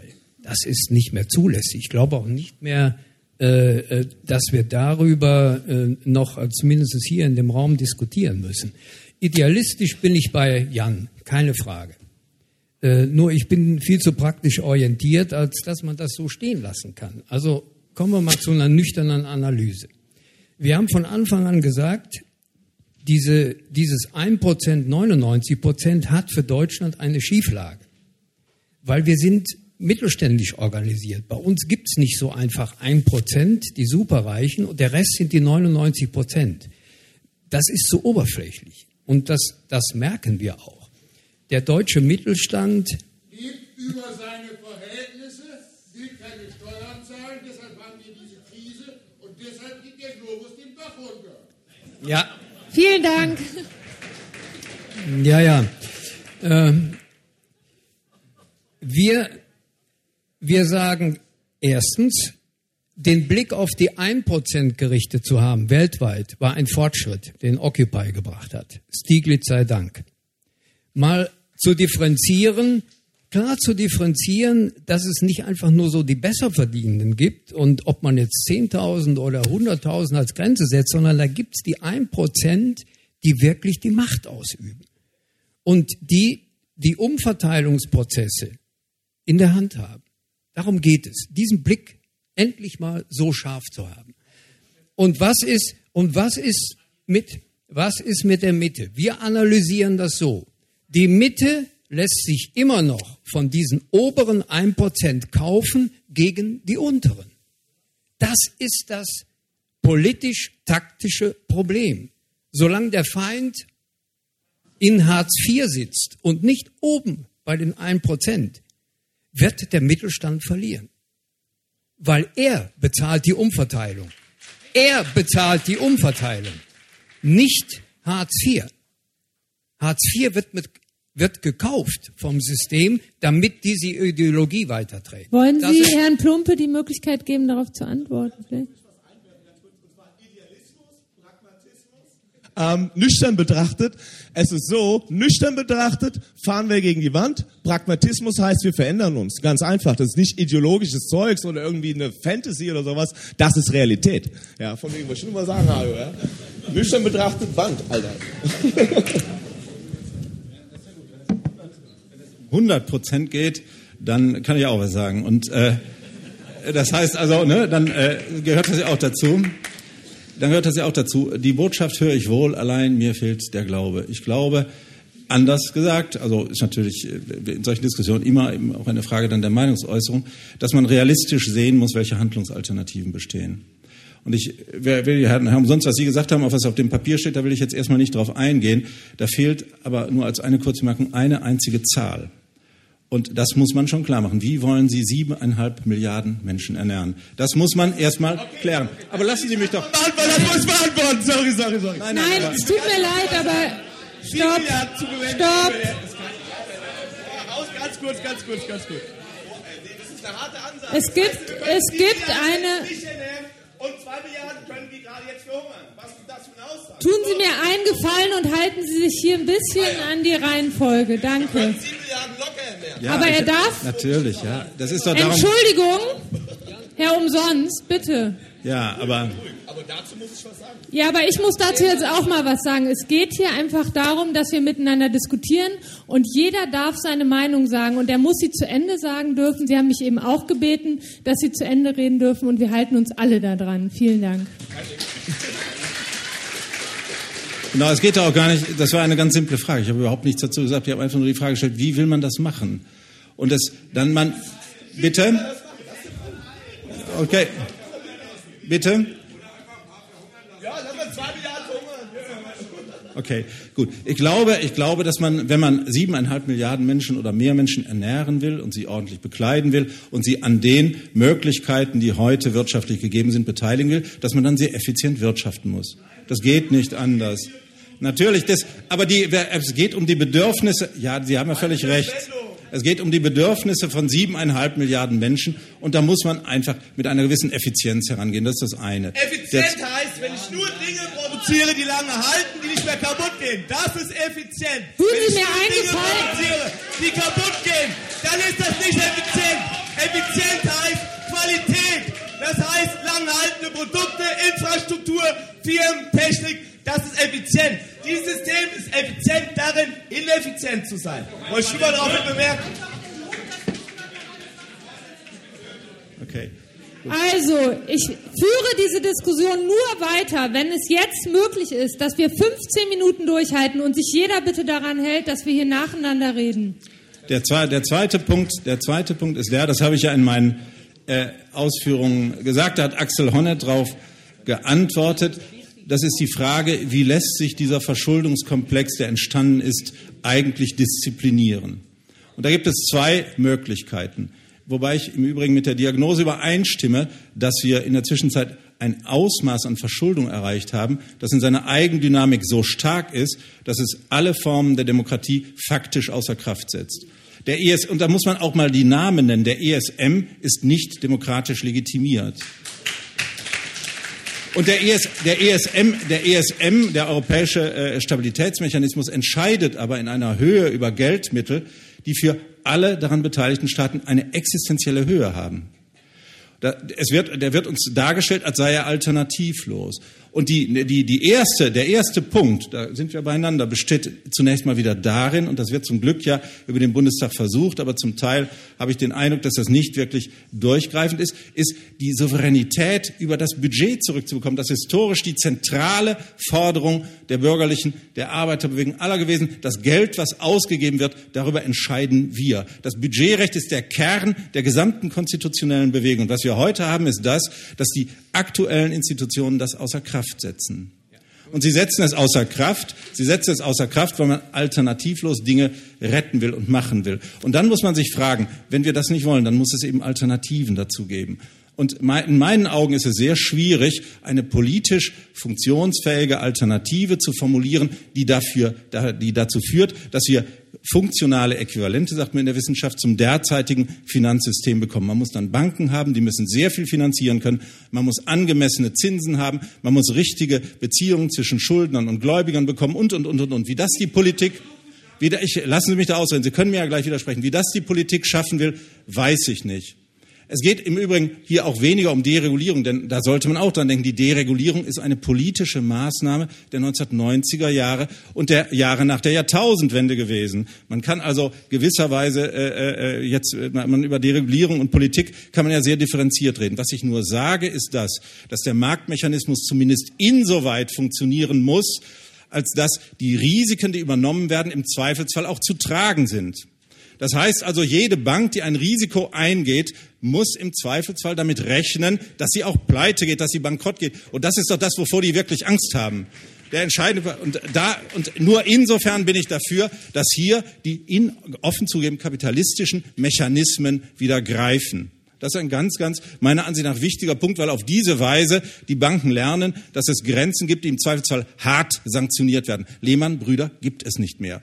Und der zweite Punkt ist einfach Marktzinsen, also auch hohe Marktzinsen sind auch wichtige Signale. An denen muss man sich auch orientieren. Staaten können sich nicht dauerhaft, aus welchen Gründen auch immer, zu 0 oder zu 1% verschulden und 200-300% Schulden auf das Bruttoinlandsprodukt häufen. Das funktioniert auf Dauer nicht. Und insofern sind hohe Zinsen ein sinnvoller Mechanismus, Staaten davon abzuhalten, auf diesem Weg weiterzumachen. Nur insofern. Herr Honneth, haben Sie vielleicht dazu? Naja, ich meine, da sind jetzt zwei Themen aufgeworfen, die, glaube ich, für die Occupy-Bewegung von großem Belang sind und wozu sie sich ein eigenes Bild erst bilden können muss, glaube ich, und entwickeln muss. Und mich würde schon interessieren, ich meine, was Sie sagen, ist, glaube ich, in der Dramatik alles richtig, ja. Ich glaube nicht, dass es jemand ernsthaft bezweifelt, dass es gewissermaßen ökologisch und ökonomisch bergab geht. Wir sehen alle den Hunger in der Welt, wir sehen die krassen Missverhältnisse, die krassen Ungerechtigkeiten, die keiner von uns bestreitet. Und die Frage ist ja nur die Sie sich auch in der Bewegung selber stellen müssen und die Sie mit Blick auf die Zukunft debattieren und nach Möglichkeit unter Einbeziehung einer doch wachsenden Öffentlichkeit verhandeln müssen.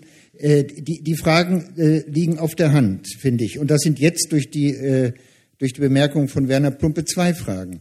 Die erste Frage ist die bei dir so gewissermaßen im Nebenhinein hineinspielte.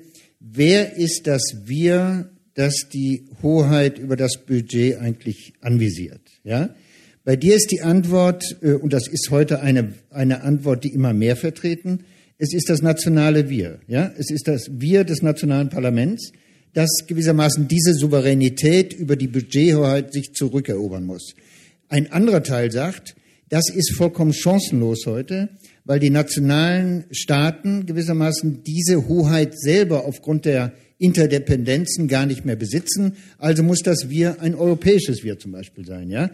Also zielt die Occupy-Bewegung auf eine Stärkung einer europäischen Öffentlichkeit oder zielt die Occupy-Bewegung auf die Stärkung einer nationalen demokratischen Öffentlichkeit? Das finde ich zum Beispiel, das müssen Sie sich doch, das ist tatsächlich eine Alternative. Lesen Sie die Zeitung. Da gibt es die beiden Ideen, ja. Deutschland auf der ja, oder weder noch. Gut, ja. Dann möchte ich sehen, wie das aussieht. Nein, entweder,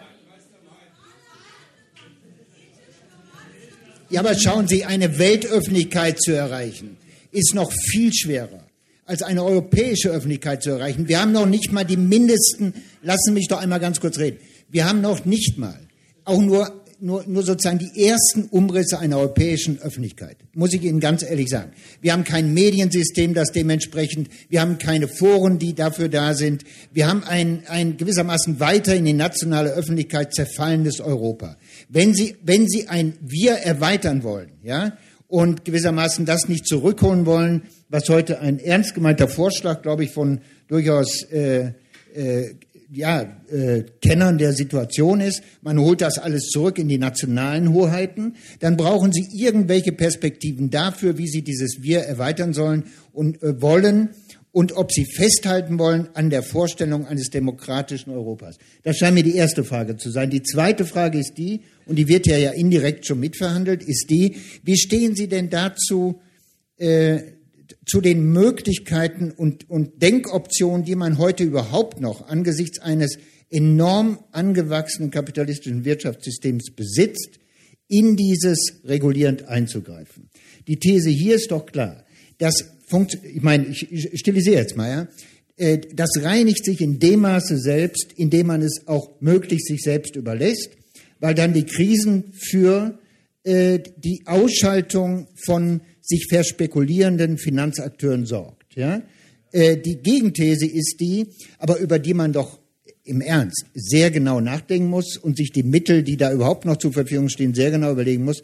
Nein, es ist entweder die Zivilgesellschaft oder die politischen Akteure, die massiv eingreifen sollten in dieses Finanzgeschehen und in die Finanzmärkte und es nach Möglichkeit massiv regulieren sollen, sogar so weit, wie Sie das angedeutet haben, und das finde ich durchaus, sollte man ernsthaft diskutieren, Rückführung der Banken auf ihr ursprüngliches auf die ursprüngliche Geschäftsidee. Ja? Die hatten ja mal ursprünglich eine ganz andere Funktion.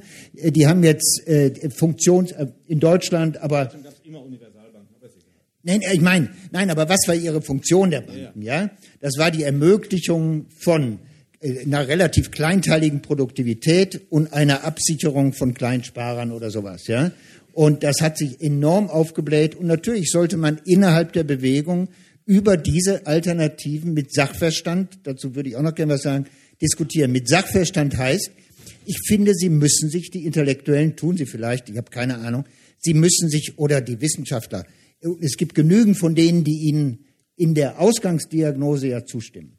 Sie müssen sich die reinholen und mit denen über solche Alternativen, und das kostet viel Zeit, viel Sitzfleisch, ja, gut, umso besser, müssen Sie das diskutieren. Ja, weil natürlich ist es gar nicht so selbstverständlich, dass solche alten Regulierungsinstrumente, Genossenschaften, bin ich großer Fan von, ja, dass solche genossenschaftlichen Modelle heute noch funktionieren können. Und man muss mit den wohlgesonnenen Wirtschaftswissenschaftlern, die gibt es auch, ja, es gibt ja nicht nur den Mainstream, sondern auch die Minderheit, ins Gespräch kommen, um sich gewissermaßen auch intellektuell zu wappnen. Vielleicht sagen Sie mir jetzt, das tun Sie alles schon längst, aber dann müssen Sie von den großen Untergangsbildern auch mal runterkommen, ja? Und dann müssen Sie die Instrumente benennen, die da irgendwie greifen können. Jetzt würde ich Herrn Köhn bitte. Ja, da hat sich jetzt einiges angestaut. Also zunächst mal ist noch die Frage offen, Avantgarde oder Bewegung war das, glaube ich. Ganz taktisch. Wir schätzen die Situation im Moment so ein, dass im Moment Angebote angesagt sind, Forderungen, wie auch immer man das nennt. Also Vorschläge. Wir meinen und bieten euch das an. Lass uns drüber diskutieren. Die Einstellung haben wir im Moment, weil wir im Moment in Deutschland noch in einer Profiteurssituation sind. Das heißt, es bewegt sich noch zu wenig, weil die Leute noch im Hinterkopf viele Alternativen haben im System oder meinen, sie hätten sie. Deswegen schätzen wir die Situation ganz taktisch so ein, lass uns im Moment mehr die Avantgarde spielen, formulieren, Angebote machen, weil griechische Verhältnisse kriegen wir sowieso. Und dann kommt auch automatisch Bewegung. Dann sollte aber schon etwas mehr Vorbereitung da sein. So gehen wir im Moment an die Sache. Dazwischenfrage, nur zu meinem Verständnis. Können Sie ganz kurz auf die Frage antworten, wie Sie sich eigentlich die Umsetzung vorstellen? Sind Sie eher der Meinung, Sie bleiben im nationalen Gefüge, im europäischen oder auch global wie Herr Umsonst? Ich gleich noch darauf zu sprechen komme, aber zunächst mal war ja die eine Frage noch offen. Und auf die wollte ich antworten. Das heißt, dass mit der Veränderung der ökonomischen Situation werden wir auch unsere Einstellung dazu ändern. So sehen wir das. Nun zu der Frage, die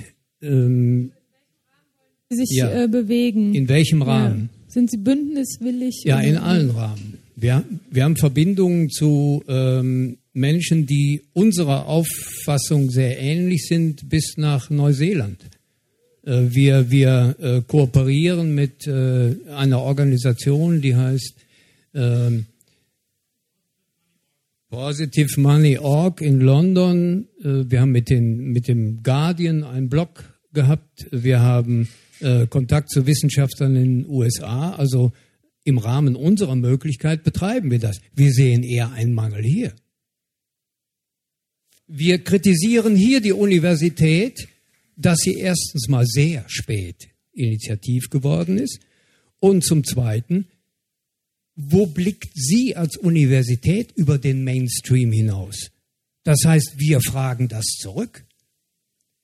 Wir bewegen uns außerhalb des Mainstream, ich nenne das mal so, wenn Sie zum Beispiel unseren Professor Peukert nehmen, der musste einen eigenen Kongress organisieren mit, die nennen sich heterodoxen Wissenschaftlern, also die in erster Linie Fragen stellen, außerhalb dessen, was so klassisch ist.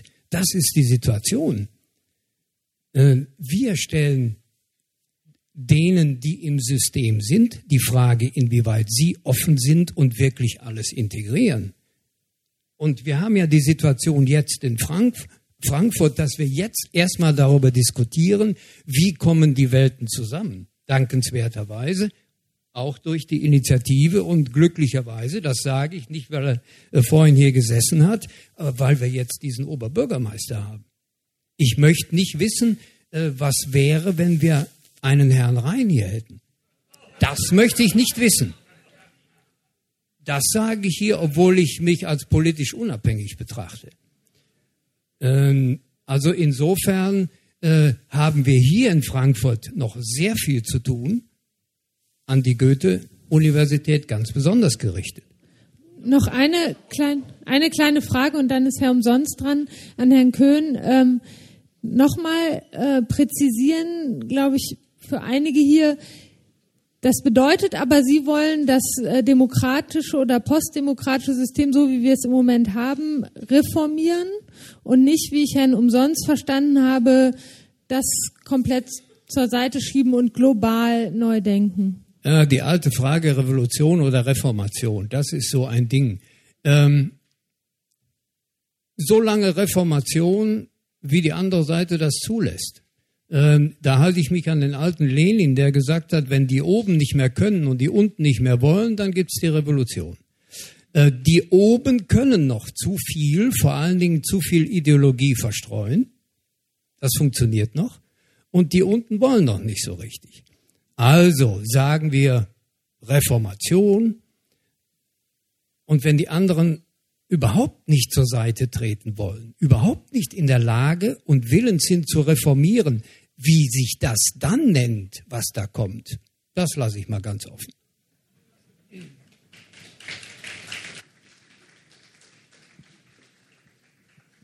Ja, also erstmal Entschuldigung für meine Emotionalität. Mein Problem ist halt, ich habe mir tausende Studien durchgelesen, weiß nicht wie viele Bücher, über alle Bereiche, weil ich wollte das globale System verstehen. Ich wollte raffen, was läuft da draußen auch, weil ich lebe auf diesem Planeten und ich möchte letztendlich nicht unwissend irgendwie da einen Untergang reinrasseln. Und deswegen rege ich mich auch darüber auf, wenn ich höre, wie soll man denn 7 Milliarden Menschen ernähren? Was da draußen läuft, ist ganz einfach. Steigende Lebensmittelpreise heißt mehr Profit und der Hunger ist eigentlich auch gewollt, die ganzen Kleinbauern zu vertreiben, damit man das Land kaufen kann, etc. Es ist eine Sauerei, die da draußen läuft. Unbeschreiblich. Es geht nicht darum, ob wir das wissen. Es geht darum, wenn Leute sagen, das ist normal, das kann man so akzeptieren, dann kann ich das nicht stehen lassen. Das kann ich nicht stehen lassen, tut mir leid. Mein Herz blutet da, tut mir leid. Des Weiteren, es geht ja auch global darum, wie gesagt, Sie haben gemeint, wie wollen wir es haben? Europäisch, national, demokratisch, global, wie auch immer. Da sage ich einfach, was die Wissenschaft dazu sagt. Das Problem ist, wir haben weltweit Prozesse, die beruhen auf Zerstörung. Ja, die verbrauchen zu viel Ressourcen, weil sie nur Schrott herstellen. Wir lassen alle Ausreden heute hier noch 5 zu sparen, Minuten, dann wird es energieeffizient zu geöffnet. sein. Wir versuchen auch nicht mit unseren Nahrungsmitteln und Anbauflächen schonend umzugehen. Wir bauen uns über nachwachsende Rohstoffe an statt Nahrungsmittel etc. Letztendlich geht es darum, die Wissenschaft sagt, diesen Wandel, den wir brauchen, um hier langfristig auf dem Planeten überleben zu können, den kann man nicht von oben nach unten aufoktroyieren.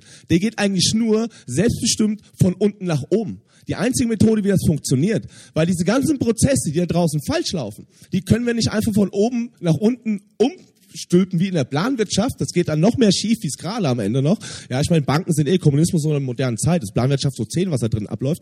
Aber jetzt mal davon abgesehen, es geht eigentlich nur auf regionaler Ebene, Probleme lösend, die global das Problem lösen. Nur so geht es. Solidarisch zusammenarbeiten, globaler Wissensaustausch, patentfreie globale Forschung, um überhaupt auch diesen Wissensvorsprung zu schaffen, um überhaupt in diesem Bereich zu forschen. Da wird ja gar nicht geforscht, wenn es um Effizienz geht, regenerative Energien. Die Forschungsgelder gehen ja größtenteils in andere Geschichten rein. Neue Hautcreme zum Beispiel, da wird wahrscheinlich sehr viel mehr Gelder reingesteckt, wie jetzt darum, was ich Solaranlagen, ja. Zumindest in den letzten 30 Jahren wahrscheinlich.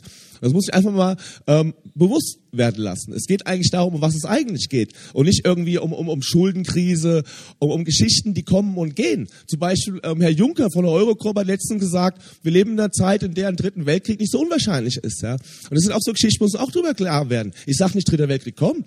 Darum geht es nicht. Es geht nur darum, mit jedem Jahr steigen die Wahrscheinlichkeiten für viel Mist, der da kommen kann. Und wenn wir denken, wir wollen Rente haben, irgendwo wollen Karriere machen in den nächsten 20, 30, 40 Jahren, Halleluja, Halleluja. Wenn das so weiterläuft wie gerade eben, dann denke ich, da sind wir froh über jede Revolution, die kommt. Ja? Weil Herr Plumpe würde gerne antworten. Eine ganz kurze Bemerkung nur zu dem, was Axel Honneth gesagt hat, auch bezogen auf das Wir. Und er hat zu Recht vermutet, dass sich das Wir auf den Nationalstaat beziehe. Weil ich glaube, dass jede Form der Demokratie eines rechtsstaatlich garantierten Raumes bedarf. Wir haben hier bisher die Erfahrung gemacht, dass rechtsstaatlich garantierte Räume, in denen die Rechte des Einzelnen im Zweifelsfall auch gerichtlich einklagbar sind. Das ist ja ein normatives Ideal. Dass das bisher, wie das im Einzelnen darstellt, darüber kann man ja differenziert urteilen. Das hängt bisher jedenfalls am demokratisch verfassten Rechts- und Nationalstaat. Man kann das ausweiten in Richtung Europa, aber schon heute sehen wir, dass die Europäisierung zahlreicher Entscheidungsstrukturen dazu führt, dass hybride politische Formen entstehen, die sich eben keiner europäischen Rechtsstaatlichkeit und keiner europäischen Verfasstheit unterwerfen. Und es ist auch nicht absehbar, dass in irgendeiner Zeit ein europäischer Souverän entsteht, der nach Regeln öffentlichen, vernünftigen Kommunizierens dazu in der Lage ist, dann verbindliche Entscheidungen zu treffen. Das hat Axel Honneth selber angedeutet. Alleine der Sprachunterschied zwischen Deutschland und Frankreich wird das auf Dauer stark behindern. Das heißt also, es geht hier nicht darum, irgendwas zu renationalisieren oder Ähnliches. Das ist im Grunde genommen, es geht ja nicht um das Nationale darum, sondern es geht darum, dass jede Form der politischen Partizipation eines definitiven Rechtsrahmens bedarf. Ohne den kann das nicht funktionieren. Und wenn man das in Frage stellt, dann hat man eben das Problem, dass man, eine ganz wichtige Frage, wie geht man mit jemandem um, der nicht der Auffassung der Mehrheit ist? Wie macht man das, wenn es keinen Rechtsrahmen gibt? Wie kann das sein, wenn ich zum Beispiel in Ihrer heilen Welt dastehe und sage, das finde ich aber nicht so gut, was Sie sagen, Herr Umsonst? Wer spricht eigentlich davon, dass es keinen Rechtsrahmen geben soll, dass es keine Regeln geben soll? Wie kommt ihr da drauf? Ich verstehe das nicht. Wie können wir das implementieren? Nein, das sage ich. Nein. Ich meine, will ich da draußen Barbarei haben? Will keiner. Nein, ich sage doch nur, deshalb. Wie kann man das implementieren? Ich frage mich das. Ich bin ja auch fertig. Sie können dann auch gleich über mich herfallen. Ich glaube, die rechtsstaatliche Voraussetzung ist notwendig und da gibt es zurzeit zum Nationalstaat meiner Ansicht nach keine plausible Alternative.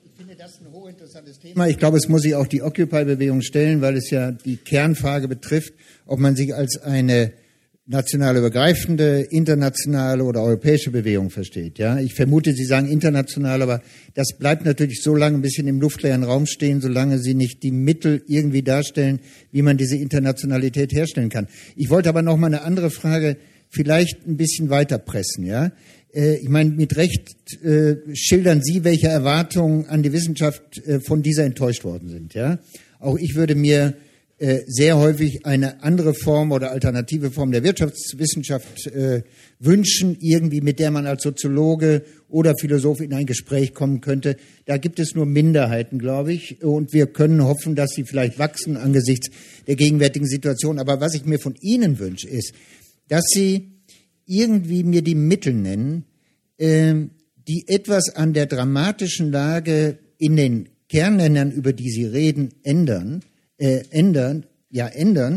einer Lage, die doch so ist, dass bei der Vernünftigkeit ihrer Ausgangsdiagnosen oder der Nachvollziehbarkeit ihrer Ausgangsdiagnosen, ja, das ist ein Zustand der Postdemokratie, das hat auch mit den alten Ansprüchen und Versprechungen eines demokratischen Souveräns nichts mehr zu tun, wenn in der Maße die Politik gewissermaßen mit der Finanzökonomie kooperiert, ja. Da sind wir uns alle einig drin. Wie wollen Sie diese Ausgangsdiagnose und die richtige Beschreibung eigentlich einer Bevölkerung vermitteln? Und zwar mit Aussicht auf zukünftige Zustimmung und Erweiterung ihrer Bewegung, die in Frankreich im Wesentlichen demonstriert gegen das Adoptionsrecht für Homosexuelle, die in den USA bei allen, natürlich nehmen Sie das doch zur Kenntnis. Die französischen Sozialisten wollen den Nationalstaat zurück. Die Volksbewegung steht im Wesentlichen im Augenblick auf gegen das homosexuelle Adoptionsrecht. In den USA, in der die Occupy-Bewegung massiv symbolische Gewalt hatte und symbolische Prägnanz hatte, hat sich nichts geändert. Worüber diskutiert die Bevölkerung? Über Schwangerschaftsabbruch, ja? Das heißt, Sie müssen doch irgendwie mal anfangen, darüber nachzudenken, welche Mittel strategischer, taktischer Art Sie eigentlich in Zukunft haben wollen und entwickeln wollen, um eine Bevölkerung auf die richtige Diagnose zu bringen, dass sie als demokratischer Souverän enteignet sind. Ja? Seit 30, 40 Jahren schlicht enteignet und dass wir mit einer Politik konfrontiert ist, die sich gar nicht mehr kümmern kann, das würdest du ja teilen. Sie kann sich mehr gar nicht kümmern mehr um die demokratischen Belange des Volkes, weil sie gewissermaßen sich verschuldet hat und in einer Weise, im Würgegriff heißt es, zur Kooperation oder zur Unterwerfung unter finanzwirtschaftliche Imperative gezwungen ist, die man sich wahrscheinlich auch nicht hat träumen lassen vor 40 Jahren. Aber Sie brauchen doch irgendwie taktisches Geschick, strategische Überlegungen, soziale Fantasie. Wenn Sie es alle schon haben, ist es umso besser. Aber aber Sie müssen erstmal einen Ansatz finden, ja? Sie brauchen noch einen Ansatz. Wie kommen Sie an diese Bevölkerung heran, die zwar ihr Unrechtsempfinden, glaube ich, teilt. Ja, ich glaube, das ist weiter verbreitet, als man vielleicht vermuten kann. Aber die nicht dieses Unrechtsempfinden in irgendeine Art von politischer Orientierung umzusetzen vermag oder nicht will oder indifferent oder schlicht verschreckt ist oder eingeschüchtert ist. Da müssen Sie doch mal beginnen, ja? Und da höre ich, höre ich noch gar nichts. Die Frage.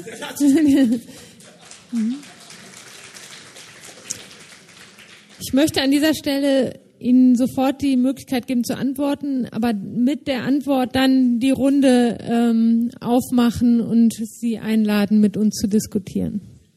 Ich meine, im Prinzip ist es eigentlich ganz einfach. Es geht eigentlich nur darum, möglichst viele Menschen auf diesem Planeten diesen Prozess mit reinzuziehen. Der ganze Prozess, da lachen Sie. Das ist ganz einfach. Die ganzen sozialen Bewegungen da draußen, die ganzen bürgerkriegsähnlichen Zustände, die ganzen Protestbewegungen in den ganzen Ländern da draußen sind eine Folge von sich verschlimmernden Verhältnissen.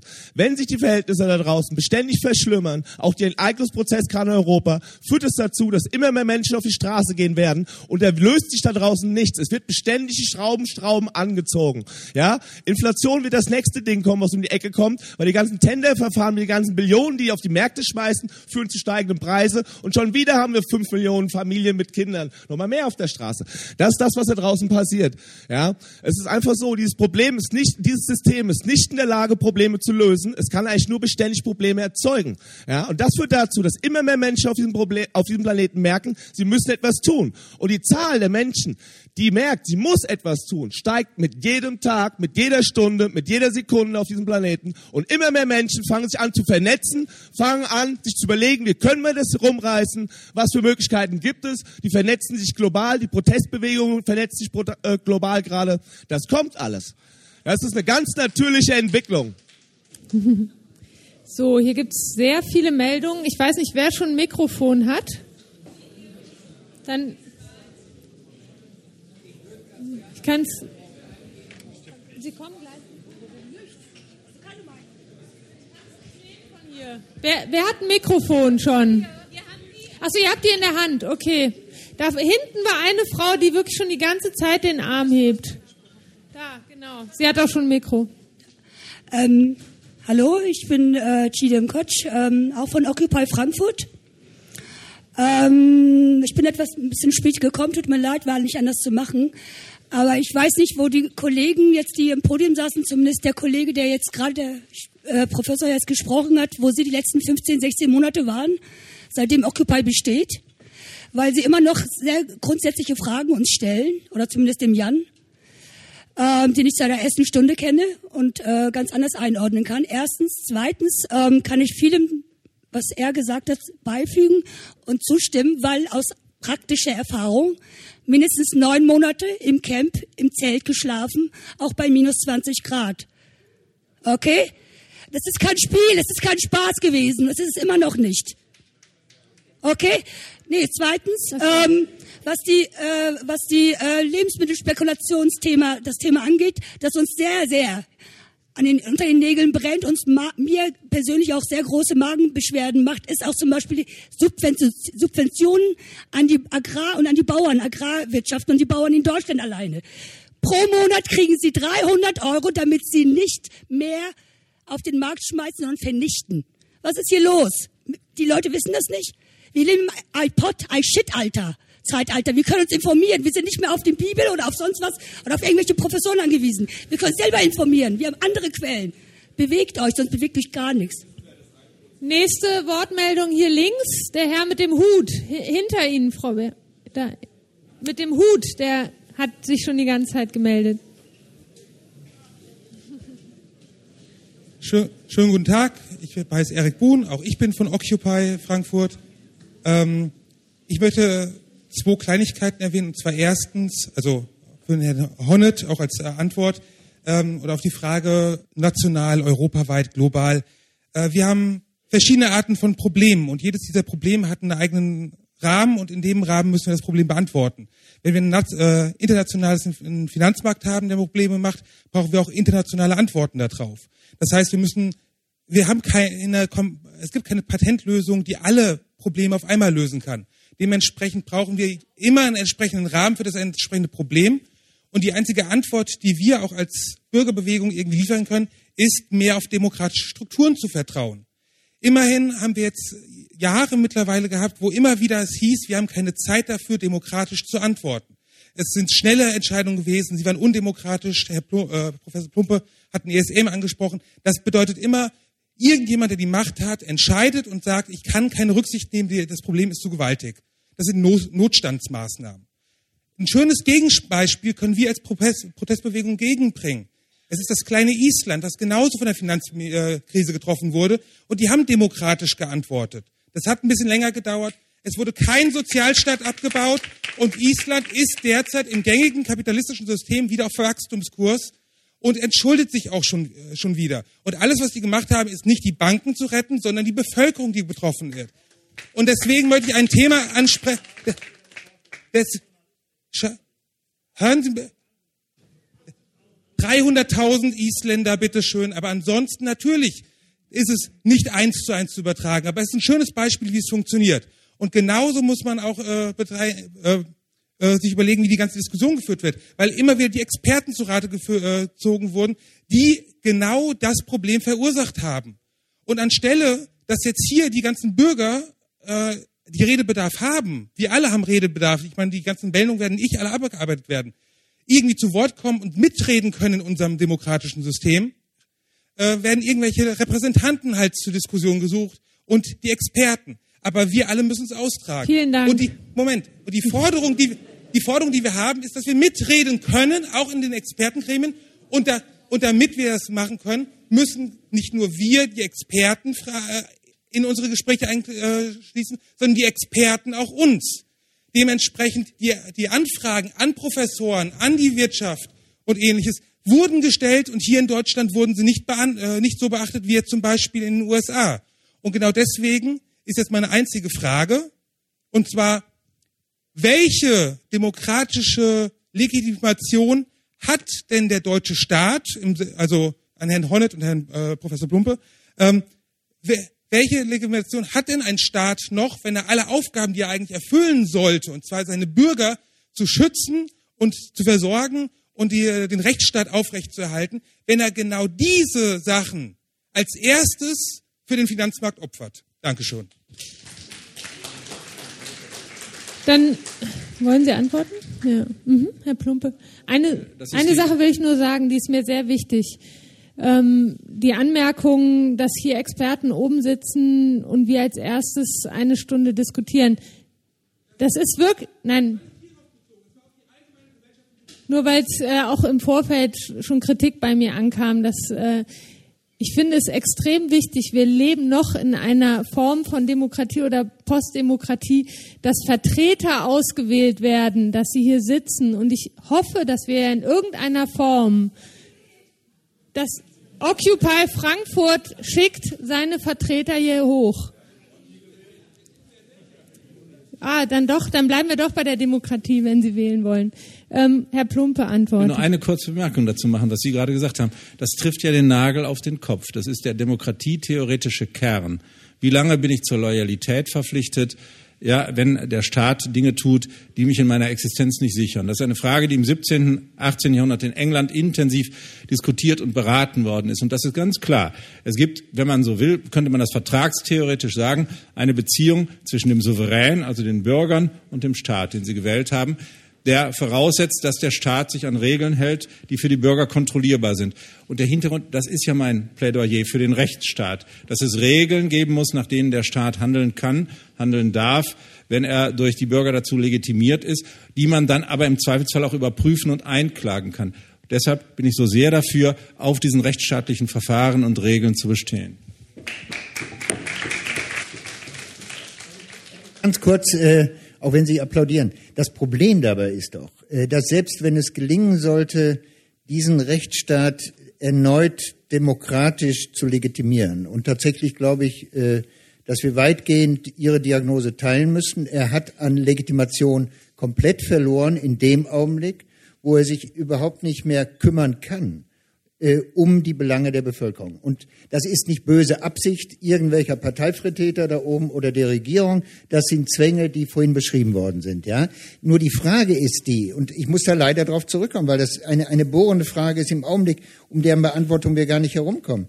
Ist die Rettung eines demokratischen Nationalstaats die Antwort, oder ist angesichts der enormen Interdependenzen etwa im Finanzsystem die Orientierung an einem, sagen wir mal, europäischen Regierungssystem, das etwa zur Kontrolle von Steuern und Steuerflucht irgendwie in der Lage ist, Transaktionssteuern über gewissermaßen die Breite Europas erheben kann, nicht nur bessere, sondern das einzig realistische Mittel. Ich meine, was kann der deutsche, nehmen wir mal an, der deutsche Rechtsstaat würde erneut demokratisch legitimiert, ja? Was er wenig ist, wenn nicht kaum ist oder gar nicht ist.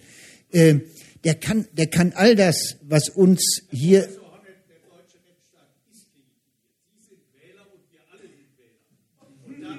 Nein, das würde ich... Nein.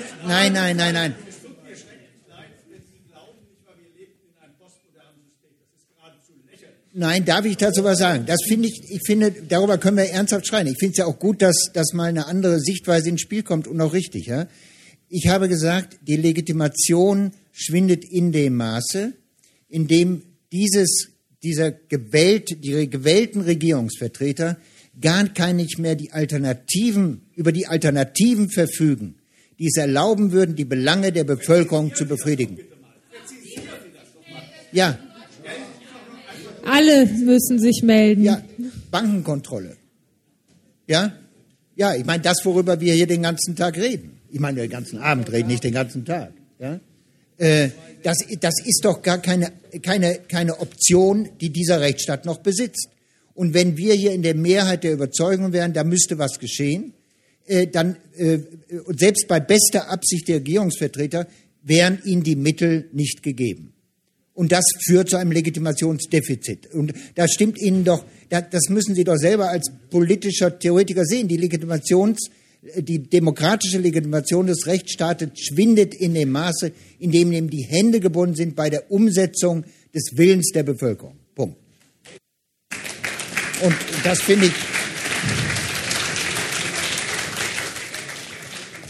Herr Köhn möchte kurz, damit das Publikum wieder... Ich habe eingangs gesagt, ich halte die Diskussionsform und diese Form von Konsultation für sehr problematisch. Deswegen ganz allgemein. Wir haben uns schriftlich geäußert, da stehen die wesentlichen Punkte drin. Das nochmal zur allgemeinen Anmerkung, weil es ist nicht möglich, hier wirklich die berechtigten Fragen auch in der Tiefe zu beantworten. Das nimmt einfach zu viel Zeit und dann haben wir die übliche Diskussion. Also soweit grundsätzlich. Ja, es gibt dieses Papier, das kann sich jeder angucken. Papier, was eingangs verteilt worden ist, wo wir uns zu den wesentlichen Momenten äußern. Wer es noch nicht hat, kann es im Nachhinein bei uns am Stand draußen mitnehmen. Ich möchte uns allen trotzdem mal ein Lob aussprechen, weil ich finde es ganz großartig, dass wir hier sind und irgendwie versuchen in der Masse auch zu diskutieren und so vielfältige Meinungen haben. Ich finde es großartig. Jetzt hier vorne. Ich sehe Occupy nicht am Anfang, war ja das Thema für heute, sondern als mittendrin für eine Bewegung mit großer Resonanz. Axel Honneth, Sie haben vorhin nochmal angeboten, eine stärkere Verbindung auch und auch Verbündung mit den Wissenschaften. Ganz konkret meine Frage an Hajo Köhn. Wie geht es weiter mit Occupy Money in den nächsten 6 Monaten hier in Frankfurt?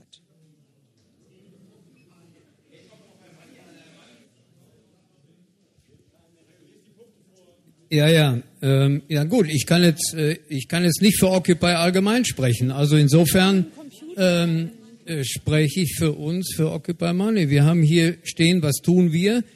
Wir arbeiten an einem Konzept, das nennt sich Fairtrade Town für Finanzprodukte. Das heißt, den Fairtrade-Gedanken in die Finanzbranche hineinzuheben. Ich beantworte damit gleichzeitig die Frage, inwieweit wir offen sind, inwieweit wir uns weit sehen. Da kooperieren wir mit beiden Kirchen hier in Frankfurt. Zum Zweiten, wir haben uns einer Initiative angeschlossen, Europa sucht das gefährlichste Finanzprodukt. Das halten wir für sehr sinnvoll, schrittweise einzugrenzen von den Produkten her und nicht ein allgemeines Verbot auszusprechen und das gleichzeitig als Volksinitiative zu starten. Ja, mit der Uni, da haben wir uns auch dazu geäußert. Ich will mal einen Punkt raus. Es gibt die Notwendigkeit, jetzt eine Welle der Aufklärung zu starten. Aufklärung heißt, es beginnt in der Schule, es geht in den gesamten Komplex der Bildung und in die Bevölkerung. Notwendig sind ganz einfache Dinge wie: Was weiß jeder über Geld, wie das funktioniert? Ein großer Mangel. Bisher aus dem Wissenschaftsbetrieb nichts passiert in die Breite. Also sagen wir, eine Welle der Aufklärung organisieren. Wir sind dabei schon praktisch unterwegs. Wir kooperieren mit einer weltweit agierenden Organisation. Wir nennen das Konzept Finanzexperte. Damit gehen wir zunächst mal mit diesem Modul an Oberschulen, erklären aus unserer Sicht, was Geld ist und wie Geld funktioniert und werden von da aus schrittweise uns weiterentwickeln. Und wir würden uns natürlich freuen, wenn hier in diesem Rahmen die Goethe-Uni als Kooperationspartner zur Verfügung stehen würde.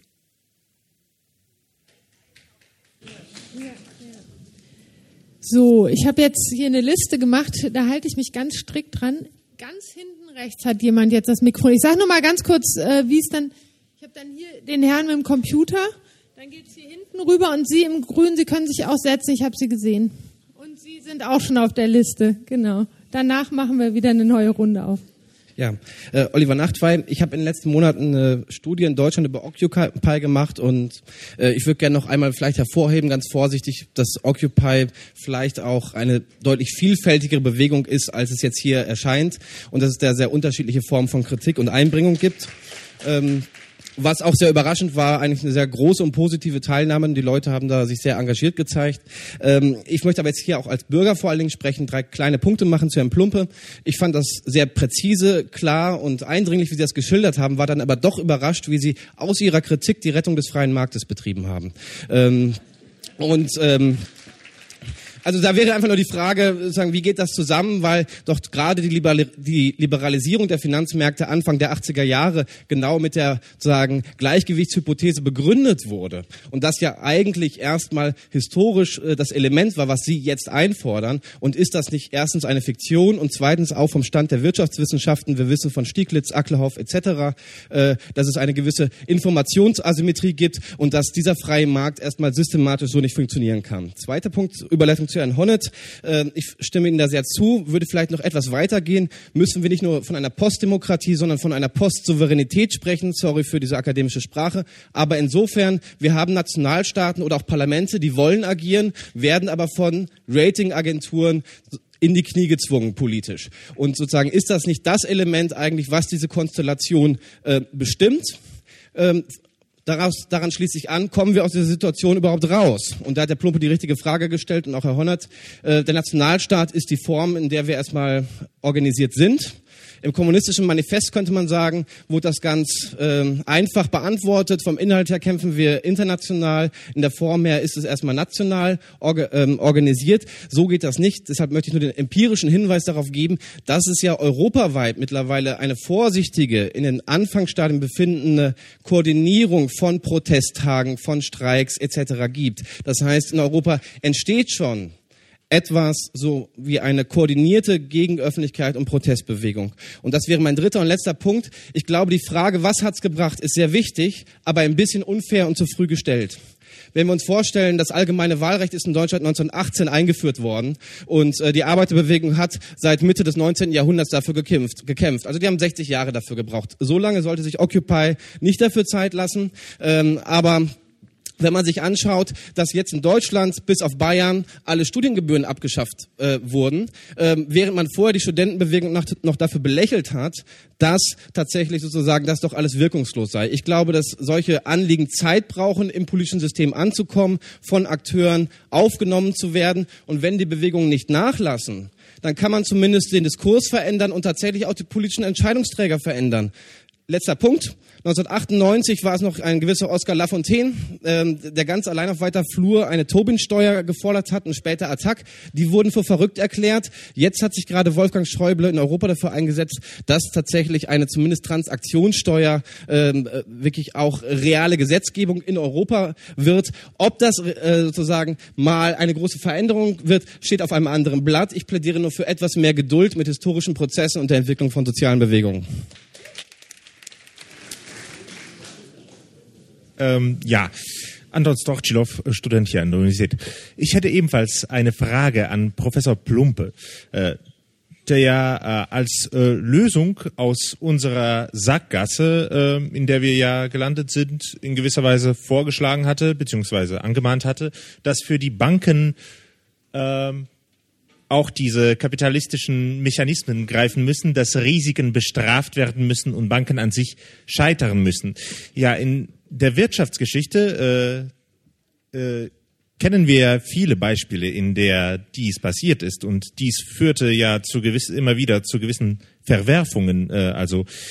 Liquiditätskrisen an sich sind nichts Schönes, weder für die Leute, die in dieser Zeit leben, und Deflation und Austeritätspolitik, wie sie etwa ja von der Regierung Brüning damals betrieben wurde, kann zu ganz, ganz massiven Problemen führen, die ganze quasi Gemeinwesen überwerfen können. Also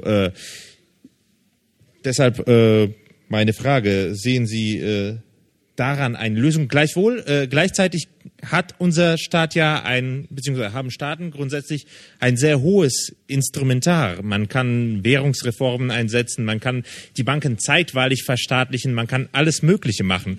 Man könnte die Gläubiger alle enteignen, wenn man Lust drauf hätte. Es ist alles möglich, um dann unseren Kapitalismus, der ja so effizient ist, gerne auch wieder neu zu starten, bis dann die nächste Krise kommt irgendwann.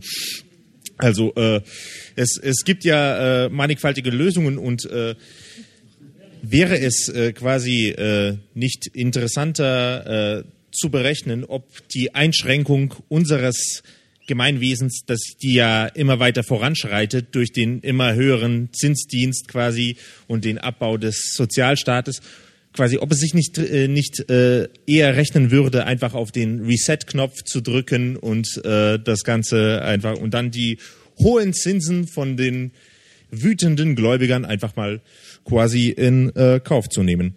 Ja, das wäre so. Ja. Ganz direkt, das würde jetzt in der Fachsimpelei enden, das will ich ja gar nicht. Ich rede ja hier genauso wie Sie, als mehr oder weniger interessierter Zeitgenosse. Man muss sich nur einfach überlegen, was man wirklich erreichen kann, was man erreichen will. Historisch hat es im 19. und 20. Jahrhundert zahlreiche Bankenkrisen gegeben. Das Federal Reserve System in den USA, also das Zentralbankensystem, ist dort überhaupt erst kurz vor dem Ersten Weltkrieg eingeführt worden. In den USA sind sehr große Bankenkrisen mit reihenweise Pleiten 1873 bis 75, Hunderte von Bankhäusern untergegangen, 1857 bis 59, Hunderte von Bankhäusern untergegangen. Und seinerzeit waren es waren sehr viele. Und das zeigt schlicht und einfach, und das kann man nicht einzeln einsetzen, dass die Vorstellung too big to fail historisch so nicht zutrifft. Und wenn wir das einmal zulassen, dass wir sagen, Banken stellen ein Risiko dar, das für den Fall, dass es eintritt, die Grundlagen unserer Existenz in Frage stellt, dann muss man wirklich radikale Konsequenzen ziehen. Dann, wenn Sie dieser Auffassung sind, reicht das, was ich gesagt habe, nicht mehr aus. Denn das, was ich sage, heißt lediglich, dass die Banken, die Finanzmarktakteure, die sich übernommen haben, in der Krise ausscheiden müssen. Wenn Sie aber der Auffassung sind, dass das Finanzsystem ein existenzielles Risiko darstellt, der Auffassung bin ich nicht, was Sie gemerkt haben werden. Wenn Sie der Auffassung sind, es stellt ein existenzielles Risiko dar, dann wäre es geradezu fahrlässig, wenn man diesen Bereich nicht grundsätzlich verstaatlichen und der privatwirtschaftlichen Logik entziehen würde. Dann muss man nur nüchtern sehen, um es ganz, ganz plakativ zu sagen, dann wird der Zinssatz eben nicht mehr vom Markt, sondern durch ein politisches Komitee festgesetzt.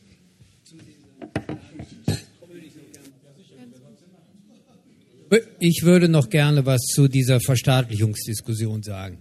Wir sind nicht für Verstaatlichung, das ist nicht der Punkt. Wir sind für eine neue Geldordnung. Was heißt das? Es geht darum, zunächst mal klar zu haben, wie kommt Geld in die Welt.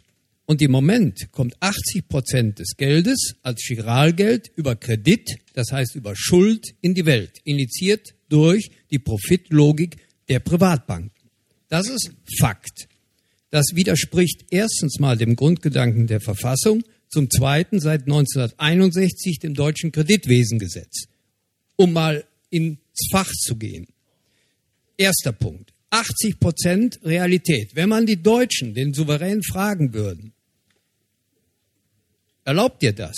Dann würde erstens mal keiner das wissen und zum Zweiten mal sofort sagen, das geht nicht. Was heißt das in der Realität? Wenn wir mit diesem Monopol auf Geldschöpfung so auch mit dem Gewaltmonopol umgehen würden, dann hätten wir folgende Realität.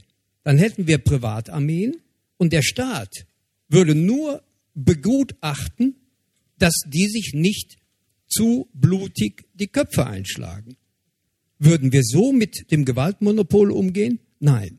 Deswegen sagen wir zurück zum verfassungsgemäßen Recht auf Geldschöpfung. Was heißt das?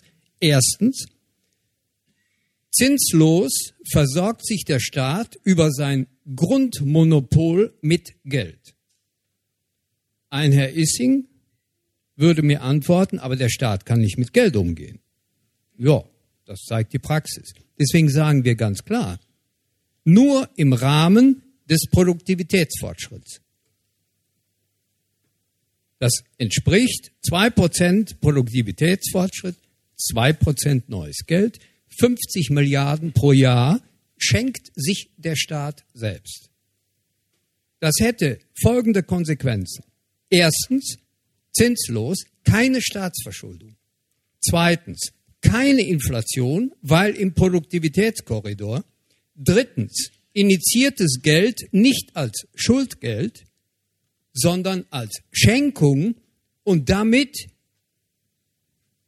keine Staatsverschuldung. Viertens, weil es gemeinwohlorientiert in die Welt kommt, nicht profitorientiert und damit ökologisch sinnvoll initiiert, wenn der Staat damit so umgeht.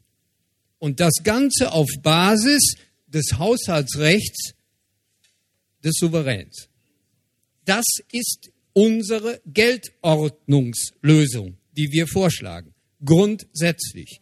Das hat nichts mit Verstaatlichung zu tun. Das hat etwas mit unserer verfassungsmäßigen Grundlage zu tun. Weiter. Ich möchte jetzt erstmal wieder ins Publikum gehen. Sie können gleich, ja. So, das ist mein Mikrofon. Okay.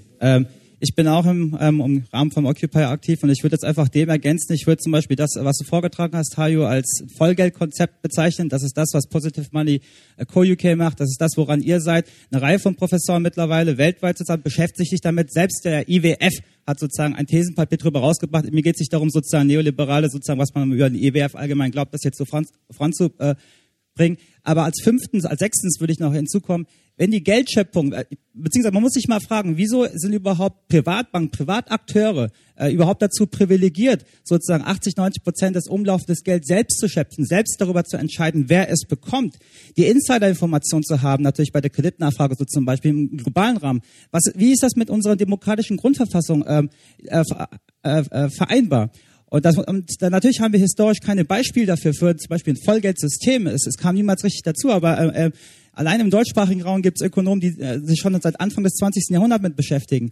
Also, und da muss man auch keine Banken abschaffen. Man kann die ganzen Banken so lassen, wie sie sind. Die Einlagen sind halt staatlich gesichert, sie sind nicht mehr auf der Bankbilanz. Und das zum Beispiel, eine Systemumstellung würde zum Beispiel führen, dass diese Systemrelevanz entfallen würde. Man könnte Banken ja pleite gehen lassen. Man kann sie ja deswegen nicht pleite gehen lassen, weil die ganzen Einlagen mitsinken. Das heißt, hier wird auch ein sozusagen Reformprojekt sozusagen im Rahmen der Occupy-Bewegung gepusht, seit Monaten schon. Es liegt an Ihnen, an den Medien, auch in der Akademie, das endlich mal hier weiter zu pushen, wo man genau auch diese Antwort, das ist eine Antwort auf Ihre Frage auch, Herr Honneth, wie kann man sozusagen diesen Komplex Verquickung von Banken mit Staaten halt anders lösen. Ansonsten hier das Beispiel Island ist, denke ich mal, auf jeden Fall ein Modell. Und ich kann mich auch erinnern, an einer der ersten Veranstaltungen in der Bürgeruni-Reihe, da hat Herr Jan-Peter Krahn auch vom House of Finance selbst dafür plädiert, auch einen allgemeinen System-Haircut zu überlegen, einen Schulden-Haircut. Wir sehen das schon in kleineren Rahmen, wenn es Argentinien macht oder Griechenland macht. Man kann das auch in ganz großen Dimensionen, dass man einfach einen System-Haircut macht, ja, und man kann den auch sozialverträglich machen. Und dann müssen wir nochmal bedenken, diese ganze Schuldungsproblematik. Es ist im Prinzip ein virtuelles Problem. Wir haben als Menschheit so viel technologische Möglichkeiten entwickelt. Wir haben eigentlich so viel Reichhaltigkeit von, wie wir unser Leben organisieren können. Und dann tun wir uns selber beklagen mit so einem virtuellen Problem weltweit, was uns in den Abgrund treibt. Und zweiter Punkt noch, das ist jetzt der ein Bereich, den ich angesprochen habe. Occupy adressiert aber auch sehr viele Ansätze, wie auch der Jan das gesagt hat, dass man aus dem Lokalen heraus sozusagen Ansätze entwickelt. Wenn schon die Systeme von Parteien, von Wirtschaftsverbänden alle systemisch korrumpiert sind, wenn man so will, dann liegt es an uns freien Bürgern, die wir nicht korrumpiert sind, selber auch zu überlegen, was zu machen und nicht mehr darauf zu warten, dass die hohen Instanzen, Eliten was machen. Also eine Message von Occupy ist, natürlich auch vorzuschlagen für die großen Systeme und da natürlich alles mittlerweile global zusammenhängt, muss man geradezu utopisch, realistisch, global natürlich reden, weil es ist nicht mehr im nationalen, nicht mal im europäischen Rahmen zu machen. Das heißt, global... Jetzt sag ich vom Podium ein bisschen schneller. Okay, eine Minute, ich komme gleich zu Ende. Dass man auf jeden Fall globale Ansätze, Vorschläge macht, das entwickeln wir aus der Bewegung heraus, aber wir applaudieren natürlich auch wirklich horizontal zu sagen, macht was. Und das ist keine idealistische Utopiekram.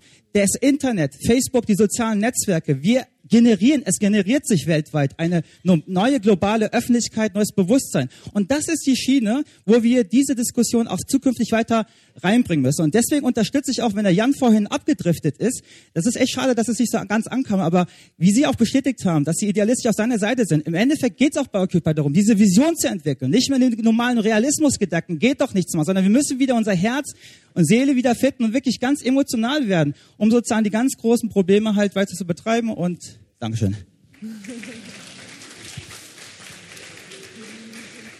Jetzt, genau, der Herr links und dann, bitte, ich habe eine ganz klare Liste gemacht.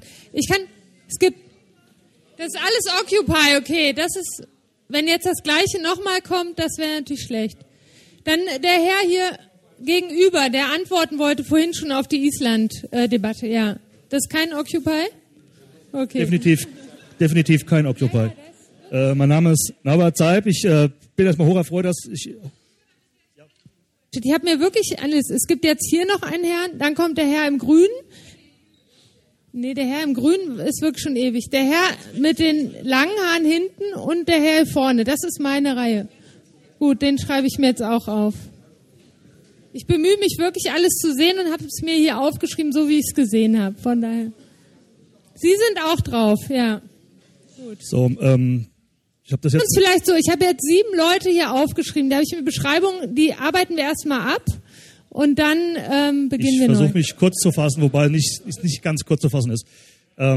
Ich habe unglaublich viele interessante Ansätze gefunden, die auch absolut der Realität entsprechen, auch aus unterschiedlichen Lagern. Das ist immer interessant, wenn aus vielen Lagern viele Ansätze kommen, die Substanz haben.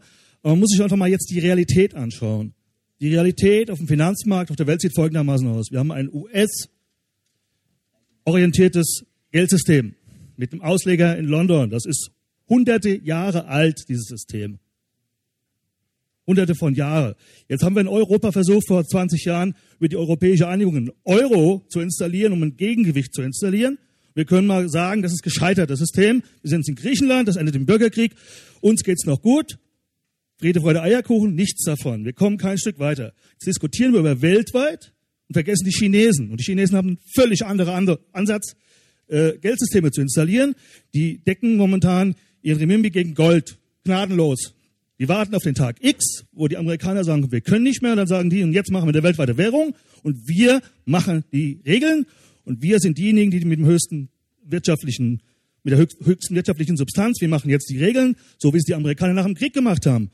Da können wir uns über Kleinstaaterei, nationale, europäische weitere Lösungen Gedanken machen. Es wird nicht funktionieren. Die Regeln werden von denen gemacht, die die Wertschöpfung erzielen. Und das ist ressourcenraubend, da gebe ich dem Jan völlig recht. Das System wird irgendwann mal ersticken an mangels Sauerstoff, mangels Wasser. Es wird Bürgerkrieg geben, dann bricht wieder alles in sich zusammen. Das scheint systemimmanent zu sein, dass es zum Zusammenbruch kommt. Nur es liegt an uns, wie wir diesen Zusammenbruch regulieren oder elegant umschiffen. So, das war's dann schon. Danke. So, jetzt ist der Herr hier auf der rechten Seite im grünen Pullover. Ach so, Entschuldigung. Ja, Udo Riechmann. Ich war ja auch mal Student an der Universität und habe hier... Ganz gerade das Mikro an den Mund halten. Udo Riechmann, ich war ja auch mal Student an der Universität und habe hier unter anderem bei Adorno ein Hauptseminar bei Max Weber in diesem Raum gemacht. Deshalb möchte ich nochmal auf die Fragen auch eingehen, die Axel Honneth da angeschnitten hat. Dass die bürgerliche Gesellschaft, die Rechtsnormen, die wir haben, auf die wir uns verlassen können, die sind ja erst vor 200 Jahren so geschaffen worden. Und damals waren aber noch 80% Bauern. Es waren keine 20%, die in den Städten lebten, die damals diese Normen, auf die wir uns heute beziehen und die jetzt dieses System steuern sollen, in ihren Grundzügen durchgesetzt haben. Und deshalb meine ich, würde es uns heute anstehen, mal zu gucken, was auf dem Boden dessen, von dem wir durchaus weiter leben. Wir haben ja weiter Bauern, wir müssen weiter essen, inzwischen wollen wir auch Auto fahren, etc. Da ist eine ganze Ökonomie, aber es entsteht hier eine neue Ökonomie, die das Ganze schon durchsetzt hat. Und hier entstehen ganz interessante neue Formen, beruhend auf einem, würde ich jetzt mal so formulieren, als alter Euronit, auf einem revolutionären Produzentenbewusstsein derer, die diese neuen Produktionsmittel entwickeln. Ich verweise auf Linux, Wikipedia, sind hier viele Formen von Gemeineigentum, die schon entstehen und die kostenlos zur Verfügung gestellt werden und die auch kostenlos von der Stadt München oder auch dem Siemens-Konzern eingesetzt werden. Die sickern in die alte Ökonomie ein. Hier entstehen ganz neue Formen der Produktion, auch des Bewusstseins, eben dieser Akteure, Chaos Computer Club, Piratenpartei, wo ich Mitglied bin, die sich natürlich erst ganz konfus artikulieren. Auch die bürgerliche Gesellschaft hatte nicht eine entwickelte Theorie zu Beginn. Hier sind Anfänge eines neuen Umgangs miteinander und einer Revolution, die in den Produktionsmitteln, in den Produktionsverhältnissen liegt und nicht in irgendwelchen demokratischen Diskursen. Und die müssten wir uns genau angucken. Und daraus würde eine Lösung möglicherweise erwachsen, wenn wir das uns denn wirklich darauf einließen. Danke. Jetzt bitte da hinten der Herr mit den längeren Haaren. Nee, ich habe mir das wirklich genau aufgeschrieben. Es tut mir leid. Also. Ich hoffe, das funktioniert. Gut. Also, um den allgemeinen Lösungsansatz zu liefern, also ich gebe dem Herrn Professor recht, also wenn er letztendlich den Lösungsansatz in einem Nationalstaat sucht, weil ganz einfach nach Artikel 20 deutsches Grundgesetz, wenn man das Umverteilungsprinzip sieht, ist eben die Bundesrepublik Deutschland ein sozialer Rechtsstaat. Und dieser Begriff ist dabei ja auch geschützt, weil letztendlich muss dieser Rechtsstaat ja auch irgendwie vollzogen werden und am besten auch eben über Umverteilungsmechanismen, die ja letztendlich ja auch nach 1949 in der Bundesrepublik Deutschland ja auch eingeführt wurden, um letztendlich die Gesellschaft stabil zu halten. Letztendlich geht es dann dabei letztendlich nur darum, wie können wir in einer globalisierten Welt die Umverteilungsprinzipien wieder gewährleisten und dabei müsste man, wenn man eben nach dem europäischen Gesetz eben letztendlich auch geht oder nach der europäischen Sozialcharta, diese Umverteilungsprinzipien eben so gewährleisten, dass sie eben nur von Nationalstaat zu Nationalstaat gewährleistet werden, weil jeder Nationalstaat eben volkswirtschaftlich unterschiedliche Leistungsstärken letztendlich hat und dementsprechend kann man auch nur nach volkswirtschaftlichen Leistungsfähigkeiten auch ein Sozialversicherungssystem eben bieten. Das ist eben genau diese Problematik dann dabei und deswegen ist ja auch die Problematik auch dabei, letztendlich Volkswirtschaften einfach zusammenwachsen zu lassen, wie man es in der Europäischen Union letztendlich gemacht hatte, so dass man eben überhaupt gar nicht mehr fähig ist, nationale Währungen auf- oder abzuwerten. Also dadurch, dass wir eben das über die Europäische über die Europäische Zentralbank letztendlich geregelt haben. Und die Problematik dabei ist ganz einfach, dass man eben Sozialversicherungssysteme unterschiedlich nachher bewerten kann, beziehungsweise wie man die letztendlich nachher unterschiedlich bewerten soll, weil die Problematik ist ganz einfach dabei, dadurch, dass es eben verschiedene volkswirtschaftliche Leistungsfähigkeiten eben gibt. Zum Ende kommen. Ja. Dadurch, dass es eben verschiedene Leistungsfähigkeiten eben letztendlich gibt, kann letztendlich die Europäische Union diese sozialen Sicherungssysteme so letztendlich nicht bieten. Und wir sehen das letztendlich auch an den sozialen Verwürfnissen in der gesamten Europäischen Union. Und das ist eine unwahrscheinliche Gefahr. Wir sehen das an Portugal, wir sehen es an Spanien und wir sehen es auch an den osteuropäischen Ländern, wo sich letztendlich auch radikale Parteien auch wieder neu formiert haben, eben aufgrund dieser sozialen Verschiedenartigkeit. Vielen Dank. Jetzt der Herr mit dem orangefarbenen Schal und dann der Herr hier vorne. Guten Abend, mein Name ist Johannes Eckert, ich bin Programmierer und studiere Politikwissenschaften. Ich wollte mal aus einer ganz banalen meiner Alltagserfahrung was dazu sagen. Und zwar, ich schreibe gerade ein neues Serverprogramm, damit man weniger Strom verbraucht. Der Serverknotenpunkt in Frankfurt verbraucht so viel, also alle Rechenzentren und Cluster, die hier sind, weil ja der D6-Knoten ist, deshalb mit Facebook auch immer vorsichtig sein, verbraucht so viel Strom wie der Frankfurter Flughafen pro Jahr. Und es geht nicht dagegen oder dafür, man muss Dinge wissen und kluge Lösungen finden. Und ich bin sehr, sehr für Komplexität und auch Widerspruch auch in der Diskussion und nicht für das oder das System. Und ich möchte gerne als Akteur wahrgenommen werden und nicht als System. Und ich versuche in meinem Rahmen das zu machen, was ich kann. Ich wollte mal ganz banale Beispiele bringen. Ich habe meinen Stromverbrauch gesenkt auf 300 Kilowattstunden pro Jahr. indem ich klug mit Strom umgegangen bin. Der Durchschnitt liegt bei 2000 Kilowattstunden für einen Single in einer Zwei-Zimmer-Wohnung. Ich stopfe gerade meine Socken mal zum Spaß selber, um das mal zu testen. Und ich meine das jetzt gar nicht irgendwie ironisch oder so. Das ist einfach nur neue Arten mal zu überlegen, was kann man denn im eigenen Umfeld machen. Mal ein bisschen weniger Fleisch essen oder so. Lauter solche kleinen Dinge, die nicht viel kosten. Wieder eine Jute-Tüte mitnehmen statt eine Plastiktüte. Da kann man schon eine ganze Menge machen. Ich habe meine Bank zum Beispiel mal gewechselt. Das möchte ich gerne nur mal einfach nur als Idee. Welches ist völlig egal. Fragen Sie mal, habe ich auch gemacht, meinen Bankberater. Was machen Sie mit meinem Geld? In welche Firmen geht es rein? Kommen Sie mal ins Gespräch. Versuchen Sie mal überhaupt darüber selber nachzudenken und mal zu überlegen, gibt es denn Alternativen? Und auch zu merken, man hat ja selber, man ist nicht nur, also ich fühle mich sehr frei auch in dem, was ich tue, sozusagen. Und als Überbau wollte ich nochmal sagen, die Auseinandersetzung damit.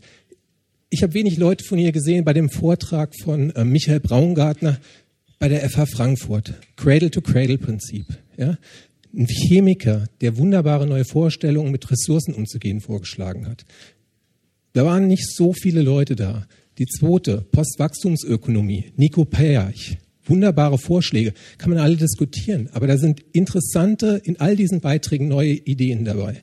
Und ich wollte einfach mal ein bisschen diese starre und auch systemische und so weiter ein bisschen auch mal auf die Alltagsebene runterholen. Und ich denke, da liegen alle, für auch die hier sind, eine ganze Menge Chancen. Und das wollte ich mal aus der Akteursebene, aus der Mikroebene gern weitergeben.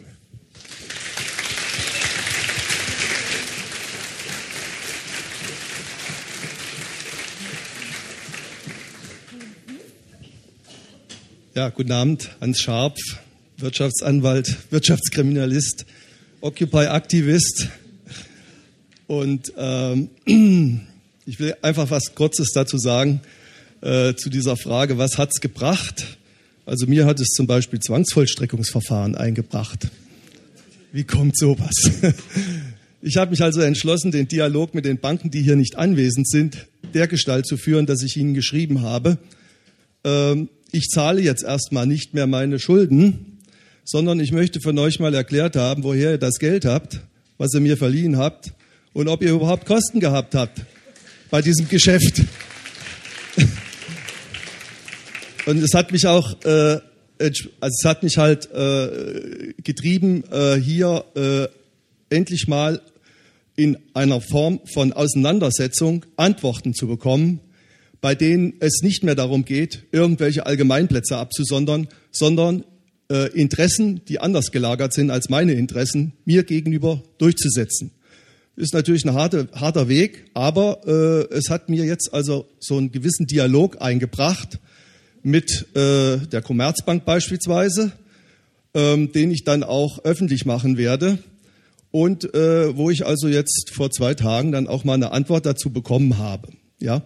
Und ich möchte also nur mal darauf hinweisen, dass es da jetzt also eine Aktion meinerseits gibt, die wahrscheinlich in der Lage ist aufzuzeigen, wie es in Wirklichkeit hier aussieht und wie hier argumentiert wird. Ich bediene mich bei meinem Vorgehen ausschließlich rechtlicher Argumentation, legaler Argumentation und nehme auch Rückgriff auf Artikel 20 Absatz 4.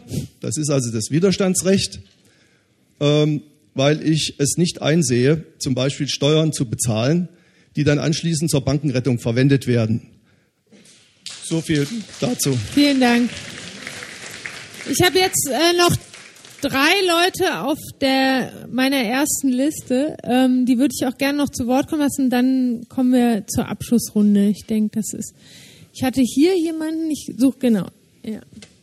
Und dann hier vorne und dann hinten und dann... Achso, tut mir leid im Rücken. Ja, genau, Sie dürfen auch noch. Ja, probieren wir mal. Also mein Name ist Rudolf Siefers. Ich habe hier auch an der Uni studiert und vorher war ich politisch aktiv in Frankfurt.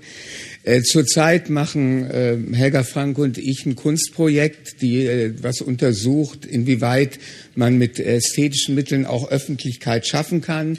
Und in diesem Zusammenhang, das kann man an der Tür sehen, haben wir auch mit Occupy zusammengearbeitet und da arbeiten wir noch zusammen. Und dann muss ich sagen, die Erfahrung, die man macht, ist, dass es schon andere Produktionsformen entstehen, was der Udo angedeutet hat, und dass Unheimliches geleistet worden ist unter viel schwierigen Bedingungen, als die damals für uns im Häuserkampf waren. Und ich habe dann gemerkt, also durch diese Beschäftigung mit Occupy habe ich die Texte, die jetzt Gräbner oder Josef Vogel gelesen, und habe gemerkt, es gibt da in der Gesellschaftstheorie schon auch eine Stelle, die nicht so besetzt ist, wie das früher war. Ja, also diese ökonomischen Kriterien, wo man dachte, man konnte die entschlüsseln. Ja, gab es marxistische Wirtschaftstheoretiker, die einem da eine Antwort gegeben haben. Das ist heute viel komplizierter. Und wo ich denke, jede Alternative, die hier angedeutet worden ist, für jede Alternative könnte jemand, der in dem Geschäft drin ist und sich darauf versteht, sagen, aus den und den Gründen kann es nicht klappen. Da bin ich ziemlich sicher. Und auch wenn man den Gräbner liest, sieht man, die Sache ist viel, viel komplizierter. Es gibt wir können da uns nicht eine Antwort aus den Ärmeln schütteln, sondern nur, oder eine Möglichkeit ist, auf bestimmte Produktionsöffentlichkeiten, die sich dann natürlich rückkoppeln müssen mit der Wissenschaft. Aber mir ist da also auch jetzt keine Ökonomen bekannt, hier, wo ich da was lesen kann, das so verständlich ist, dass ich das mit einer philosophischen und gesellschaftstheoretischen Wissen, wo sich mir das erschließt. Bei allen Sachen, die ich bisher gelesen habe, habe ich gesehen, die Sachen sind viel komplizierter, und jemand, der wirklich in dieser Materie drin ist, könnte mir überzeugend darlegen, es kann so nicht klappen. Und deswegen denke ich, es ist ein Moment, ich denke da an Musil, wo es einen Wirklichkeitssinn gibt, muss es auch einen Möglichkeitssinn geben. Und da finde ich so Experimente, es ist ja auch eine Form von Experiment. Ich glaube, Sie müssten so langsam zum Schluss kommen, sonst schaffen wir die ganzen... Okay, es war's schon. Ich sag, wir haben keine Antworten. Wir können uns die auch nicht aus dem Hut zaubern. Aber wir haben jetzt eine Problemstellung, wo wir wissen, wir müssen darauf... Ich glaube, es ist klar, worauf Sie hinaus wollen. Aber wie gesagt, ich wollte noch mal die Tätigkeit von Occupy würdigen, dass sie tolle Sachen geleistet haben. Und dass auch was erreicht worden ist. Vielen Dank. Eine konkrete Fragestellung an den Wirtschaftshistoriker Werner Plumpe. Meine Frage ist hier, wie lange geben Sie der derzeitigen Währungssystem noch eine Chance, und wann wird der große Reset eingeleitet hier einer Währungsreform weltweit hier angesichts hier der gigantischen Staats- und Privatverschuldung sowohl Japan wie in Europa und insbesondere in der USA? Hat sich da die Wirtschaftswissenschaftliche Fakultät Frankfurt schon vorbereitet? Das ist die entscheidende Frage, die ich stellen will. Ja. Er wird Ihre Frage in der Endrunde beantworten. Ja. Jetzt der Herr hinten mit dem... Da ist noch einer übrig geblieben vorhin, der möchte gern was sagen. Bitte kurz. Gut, weil ich habe noch was anzukündigen. Wie geht's nämlich weiter? Gut, wir haben Leute zusammengebracht über Dogmen und irgendwelche blöden Ideologien hinweg. Ja, die Bürgeruni wäre wahrscheinlich nicht so vielfältig und Boris Rhein der Macht, wenn das Ganze vielleicht mit den Protesten so nicht im letzten Jahr und vorletzten Jahr gelaufen wäre. Was ich jetzt aber an die Wissenschaft, gerade an die Philosophie, Geisteswissenschaften so, welche Frage sich mir stellt. Ja, der selbstbestimmte Systemgedanke in Bezug auf Kants kategorischen Imperativ, der in der Frankfurter Schule eine ganze Generation prägt, ist indes irgendwie leise, den hört man gar nicht mehr. Und wird an vielerlei Stellen bestimmt von der Pathologie der Freiheit, ja, einer zusehends mehr und mehr verwalteten Welt. Ich finde, die Bürgeruni fängt hier erst an und wird sehr bald, muss weitergehen. Ja, aber diesmal geht es darum, dass wir über Lösungen reden und nicht mehr, ja, das war so. Und es gibt ja schon Ansätze, wie man die praktikabel umsetzt. So. Adorno dreht sich im Grabe, wenn er aber sieht, was aus der Sozial- und Geisteswissenschaften Frankfurt geworden ist. Weil ich sehe hier keine kritische Schule mehr. Frankfurter Schule ist thematisch gesehen tot und wird durch Private-Public Partnership gerade abgeschafft in Frankfurt, was sehr, sehr kritisch zu sehen ist. Ja? Vielen Dank. Warte, halt eine Sache noch. In den nächsten Wochen. Das wäre eine eigene Diskussion wert, wollte ich nur sagen. Ja, nee, jetzt an die FAS, an die Frankfurter Allgemeine Zeitung eine Frage, ja? Okay. Es wurde ja mir die Frage gestellt zur kritischen Theorie und wie wir dazu stehen. Da kamen immer ein paar Mädels ins Camp. Toll, aber wir waren da noch mit uns selbst beschäftigt und dann kamen die sozialen Probleme und die Ratten und bla. So, wir können gerne eine Gegendarstelle, einen großen ein umfassendes Plädoyer zur kritischen Theorie und ihrer Erneuerung abgeben. Und das wäre schön, wenn das im Feuilleton in der Frankfurter Allgemeinen Sonntagszeitung Platz finden würde. Wir können gerne nach der Diskussion uns zusammenstellen, darüber sprechen. Und es gibt eine neue Initiative, die nennt sich IRAN. Ihr repräsentiert uns nicht. Die wird so richtig losgehen nach Blockupy oder schon kurz davor. Und da geht es darum, geht vor Rathäuser, Landtage, auch vor dem Bundestag, kurz vor der Bundestagswahl und macht den Wahlwerbeständen richtig Feuer und fragt sie mal, was Sache ist. Ähnlich wie das hier der Hans getan hat bei seiner Bank oder der Informatiker eben auch kritisch sich selbst. Vielen Dank. Da war jetzt noch mal ganz viel drin. Die Diskussion zur Frankfurter Schule können wir vielleicht auch in der Abschlussrunde gleich noch mal thematisieren. Das mit der FAZ halte ich nicht für völlig unmöglich. Wir haben ja immerhin auch Sarah Wagenknecht gedruckt. Von daher ist im Feuilleton alles möglich. Das war doch positiv gemeint. Das war wirklich, nein, das war Ironie. Die letzte Wortmeldung heute Abend.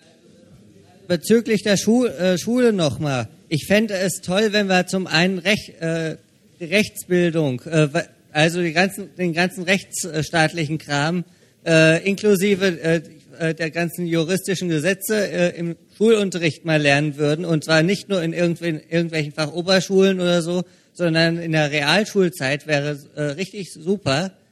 Des Weiteren sind die aktuellen Lehrpläne leider häufig nicht an die reellen Umstände, wie es die Arbeitgeber brauchen, angepasst hier in Deutschland. Und das wäre Lehrer toll, hier, die das jetzt mitnehmen können und vielleicht gleich umsetzen. Es wäre deshalb toll, wenn da mal was dran verändert wird. Des Weiteren wäre es ebenfalls toll, wenn die ganze Diskussion von den systemischen Problemen ebenfalls in der Schule besprochen würden. Das würde uns hier an dieser Stelle wesentlich weiterhelfen als nur in irgendwelchen Wir hoffen, dass die Minister ins Internet gucken und das Video sehen. Vielleicht lässt sich da was machen. So, damit ist die Runde abgeschlossen. Wir haben jetzt mächtig Material bekommen für die Abschlussrunde. Herr Honneth, wollen Sie beginnen?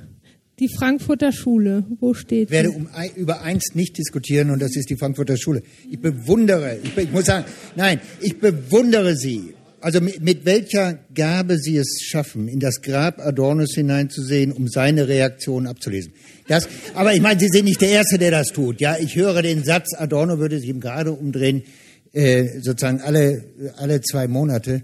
Und ich lebe damit gern. Mir ist das auch relativ egal, ehrlich gesagt. Aber wie die Frankfurter Schule weiter leben soll und was man zu ihrer Aktualisierung beitragen kann, das sollten wir jetzt hier wirklich nicht diskutieren.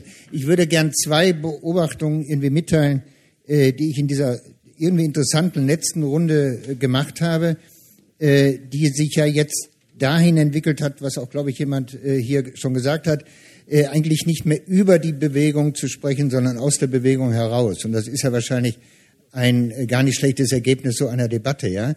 Ich würde irgendwie vor 2 Alternativen, die so hier im Raum mal ins Spiel kamen, ein wenig warnen. Nicht, weil ich grundsätzlich was dagegen hätte, aber weil sie mir gewissermaßen nicht auszureichen scheinen. Das eine ist die Alternative, die bei den äußerst sympathischen Bemerkungen des Kollegen da oben so zur Sprache kamen, als wären die Probleme, mit denen wir im Augenblick konfrontiert sind, wir haben sie ja versucht, ein wenig zu beschreiben, zu lösen durch gewissermaßen individuelles, moralisches Verhalten. Ich finde das toll, wenn man das macht, aber ich glaube, auch eine Akkumulation solchen individuellen Verhaltens, ja, wird die Probleme nicht lösen können. Also das ersetzt nicht die Debatte, mehr wollte ich gar nicht sagen, es ersetzt nicht Debatte über soziale und politische Maßnahmen, Ideen zur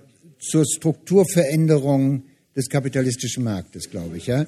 Die andere Alternative, die ich bei meinem alten Kommiliton Udo Riechmann gesehen habe, ist der dritte Band des Marxischen Kapitals. Wir setzen auf sozusagen, so wie der Marx auf die Aktiengesellschaften gesetzt hat, so setzt er jetzt auf die digitalen Netzwerke, die von selber gewissermaßen so schleichend und ohne unser Zutun die Produktionsform des Kapitalismus verändern. Ich sage doch, das höre ich da so raus.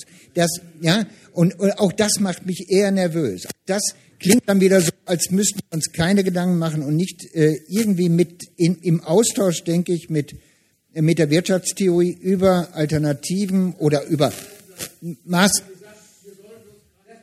Ja, aber da könnte man über jedes Wort reden. Weißt du, ist das die Produzentenavantgarde und so weiter? Ich will es auch gar nicht tun. Ich wollte nur sagen, die beiden Alternativen, also sozusagen eine Ansammlung individueller Selbstveränderungen und das Setzen auf internen Selbsttransformation. Das sehe ich beides nicht und ich glaube, man müsste das weiterverfolgen, was jetzt hier begonnen worden ist, nämlich sich über die Maßnahmen Gedanken machen, über mögliche Instrumente Gedanken machen, die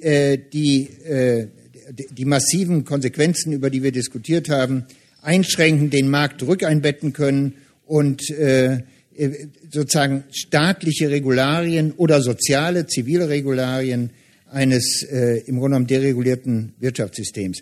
Ich würde noch gern ganz kurz, ich will da nur dran erinnern und ein bisschen mahnen, ja. Ich meine, das klingt vielleicht blöd, weil ich gar nicht der Bewegung angehöre. Ich sage das insofern nur als ein Beobachter. Ich denke, man sollte den Stellenwert taktischer und strategischer Überlegungen in sozialen Bewegungen nicht unterschätzen. Und das heißt, angesichts der gegenwärtigen Lage und angesichts einer doch weitgehend, und ich glaube nicht, dass das eine falsche Beschreibung ist, einer weitgehend entpolitisierten Bevölkerung und einer Veränderungshoffnung gerade nicht sich ergebenden Population, muss man sich Gedanken darüber machen, welche taktischen und strategischen Mittel man hat, um überhaupt wieder in eine allmähliche Mehrheit gewinnen zu können. Und das sind ganz praktisch, taktisch, strategische Überlegungen, ja.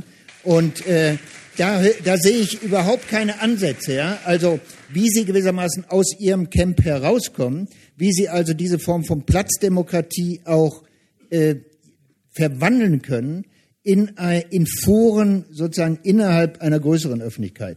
Und ich finde, da sollten Sie investieren, ja. Gedanken. Ja, das ist schwer, das alles jetzt zusammenzufassen. Ich will das auch gar nicht versuchen.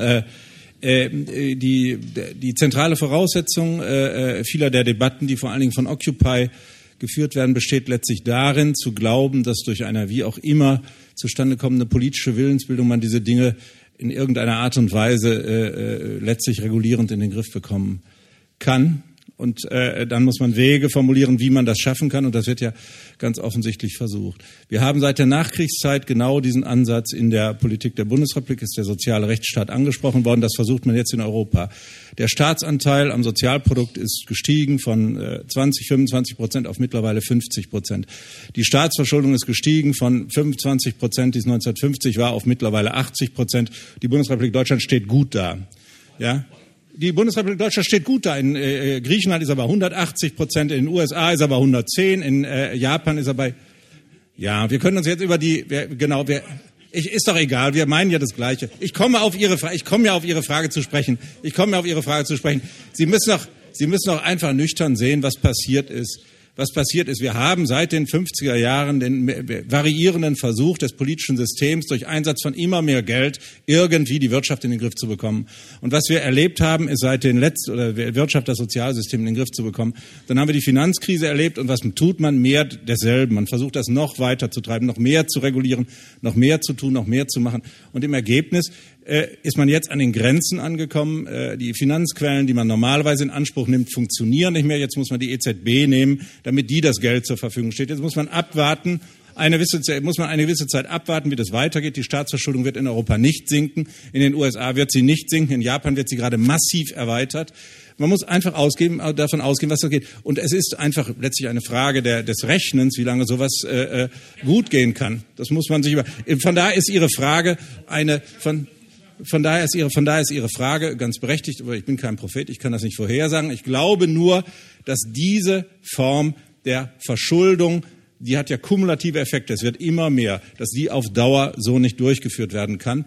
Und meiner Ansicht nach wäre das Sinnvollste, wenn die Politik sich mehr zurücknehmen würde, sich auf diese Weise aus den Zwängen der Finanzmärkte befreit, denn sie ist ja dadurch hineingekommen, dass sie versucht hat, alles über Geld und über Schulden und ähnliche Dinge zu lösen.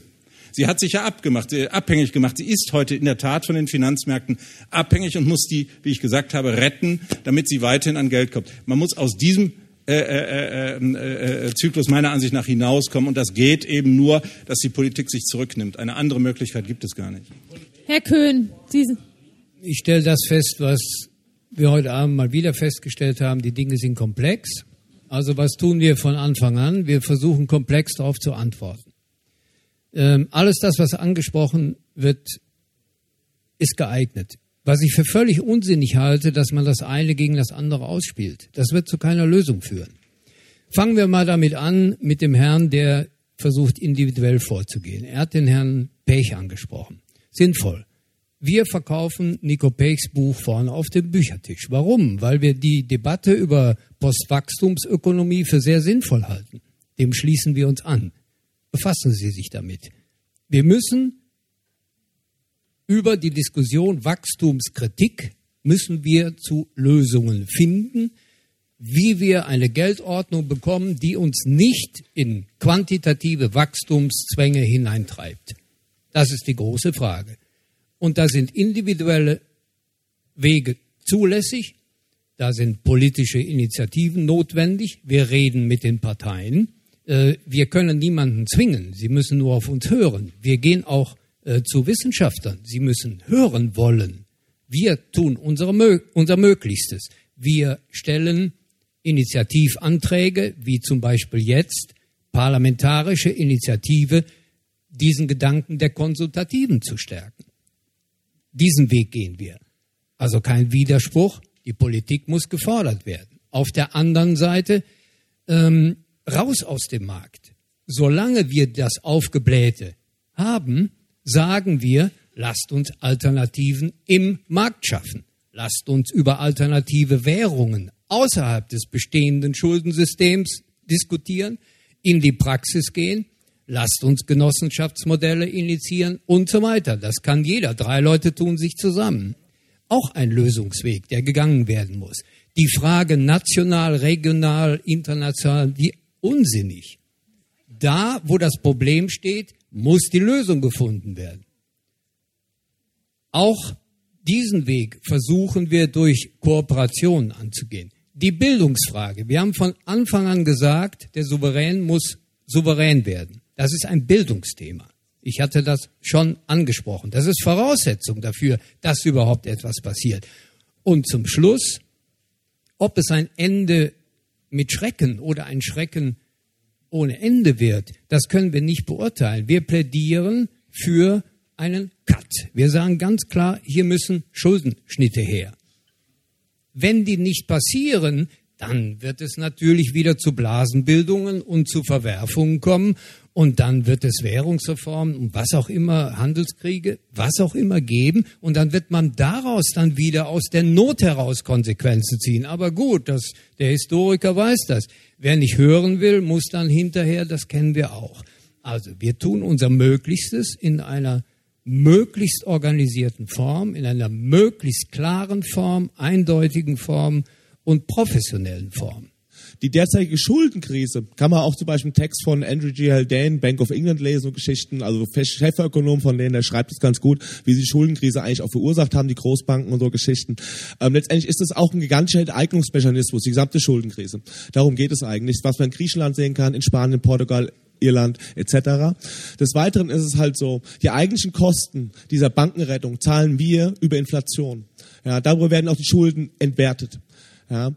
Es werden einfach steigende Preise werden kommen, weil wenn man gigantische Mengen an neuem Geld in die Kapitalblase reinpumpt, dann irgendwann wirkt es sich auf die Realwirtschaft aus. Das spüren wir gerade im Immobilienmarkt zum Beispiel. In Berlin sieht man das sehr schön. Da kommen auch gerade sehr viele Griechen vorbei oder auch sehr viele Immobilienfonds etc. Die haben alle sehr viel Geld jetzt gerade. Die gehen auf Einkaufstour gerade da draußen. Und dadurch steigen dann auch im Folgenden Mieten, Energiepreise, Nahrungsmittelpreise, weltweit Nahrungsmittelpreissteigerungen, die wir auch gerade haben. Weltweit Hungerrevolten, die stattfinden. Sind jetzt gerade noch nicht so viele Länder, aber warten wir auf den Sommer 8. Wird noch interessant werden, ja. Wir müssen einfach verstehen, dass die derzeitige Staatskonstruktion ist nicht in unserem Sinne. Die ist nicht für uns da. Die ist für andere da. Woran können wir das erkennen? Das erkennen wir daran, wie Staaten handeln. Handeln sie in unserem Interesse? Sind sie für unser Interesse für uns da? Handeln sie gegen unser Interesse? Verkaufen uns? Sind sie nicht für uns da? Meine Mutter hat eine Rente, kapitalgedeckte Rente. Durch Gesetzesveränderung konnte die Allianz ihren Fonds einfrieren. 40.000 € werden nicht ausgezahlt. Die Frau hat nicht sehr viel Geld. Hat die deutsche Bundesregierung ermöglicht. Ich weiß nicht, wie viele Rentner da ihren Zugang an ihre kapitalmarktgedeckte Rente verloren haben. Ich möchte es nicht wissen. Meine Mutter ist eine dieser Rentnerinnen. Ja? Und das ist das, was da läuft. Und diese ganze Schönfärberei, die hier von den Herrschaften läuft, ich finde es zwar sehr schön, wie sie das in Worte ausdrücken, wie sie versuchen, den ganzen einen charmanten Touch zu geben, was da läuft. Den Staat in dieser Form zu legitimieren bei dem, was da draußen passiert. Das ist nicht für die Menschen. Und es hat Folgen, viele Folgen. Für Europa, was wir auch sehen, in Europa die ganzen Teilungsprozesse, die stattfinden, diese ganze Gehetze gegen die Griechen, gegen die Portugiesen, gegen die Spanier. Die Griechen kriegen keinen Euro. Das Geld geht direkt weiter an die Banken und Griechenland wird gerade komplett privatisiert und ausverkauft. Ja. Ja. Nein, ich bin hier seit Wochen höre ich hier zu. Seit Wochen höre ich diesem Podium zu. Und ich habe jetzt schon ganz viele Methoden kennengelernt, wie man dieses System schönreden kann. Ja? Und ich bin auch inzwischen auch beeindruckt, wie man das so schön auch verpacken kann, als ob es noch eine Form von Legitimität genießt, als ob es eine Form von Zukunft hätte, als ob es für die Menschen da wäre. Der Staat ist per se für den Menschen da. Nein, der Staat ist da, um Menschen zu kontrollieren. Und wenn wir einen Gesetzesstaat haben wollen, ein Gesetzesgemeinwesen, dann müssen wir die Gesetze schreiben und nicht Großkonzerne, Banken, was heute gerade passiert. Während die meisten Gesetzesvorlagen nach Europa, nach Brüssel hin transferiert werden und Zentralstaat erschaffen wird, bei dem wir gar nichts mehr machen können. Die nationale Politik wird gerade auch ausgeschaltet. Ja? Und das sind alles so Prozesse, die da stattfinden. Ja? Das sind grundlegende Geschichten, die da falsch laufen. Und da gibt es im Prinzip nicht sehr viele Sachen, die man schön reden kann, wenn man weiß, was hinter den Kulissen stattfindet. Und auf jeden Fall würde ich mich freuen, wenn Sie heute als Zuschauer für sich auch die Verantwortung fühlen, etwas für die Gesellschaft zu tun, was ich auch sicherlich viele von Ihnen auch tun, ja, damit wir alle in irgendeiner Form ein besseres Gemeinwesen bekommen, welches eine Zukunft hat. Dankeschön. Vielen Dank. Einen schönen Abend.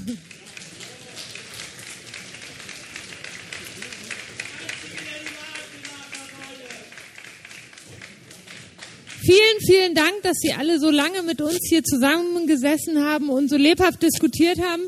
Ich glaube, es gibt jede Menge Anregungen. Ich glaube, alle wollen nach Hause und wir haben uns wahnsinnig gefreut, mit Ihnen heute Abend hier zu sein.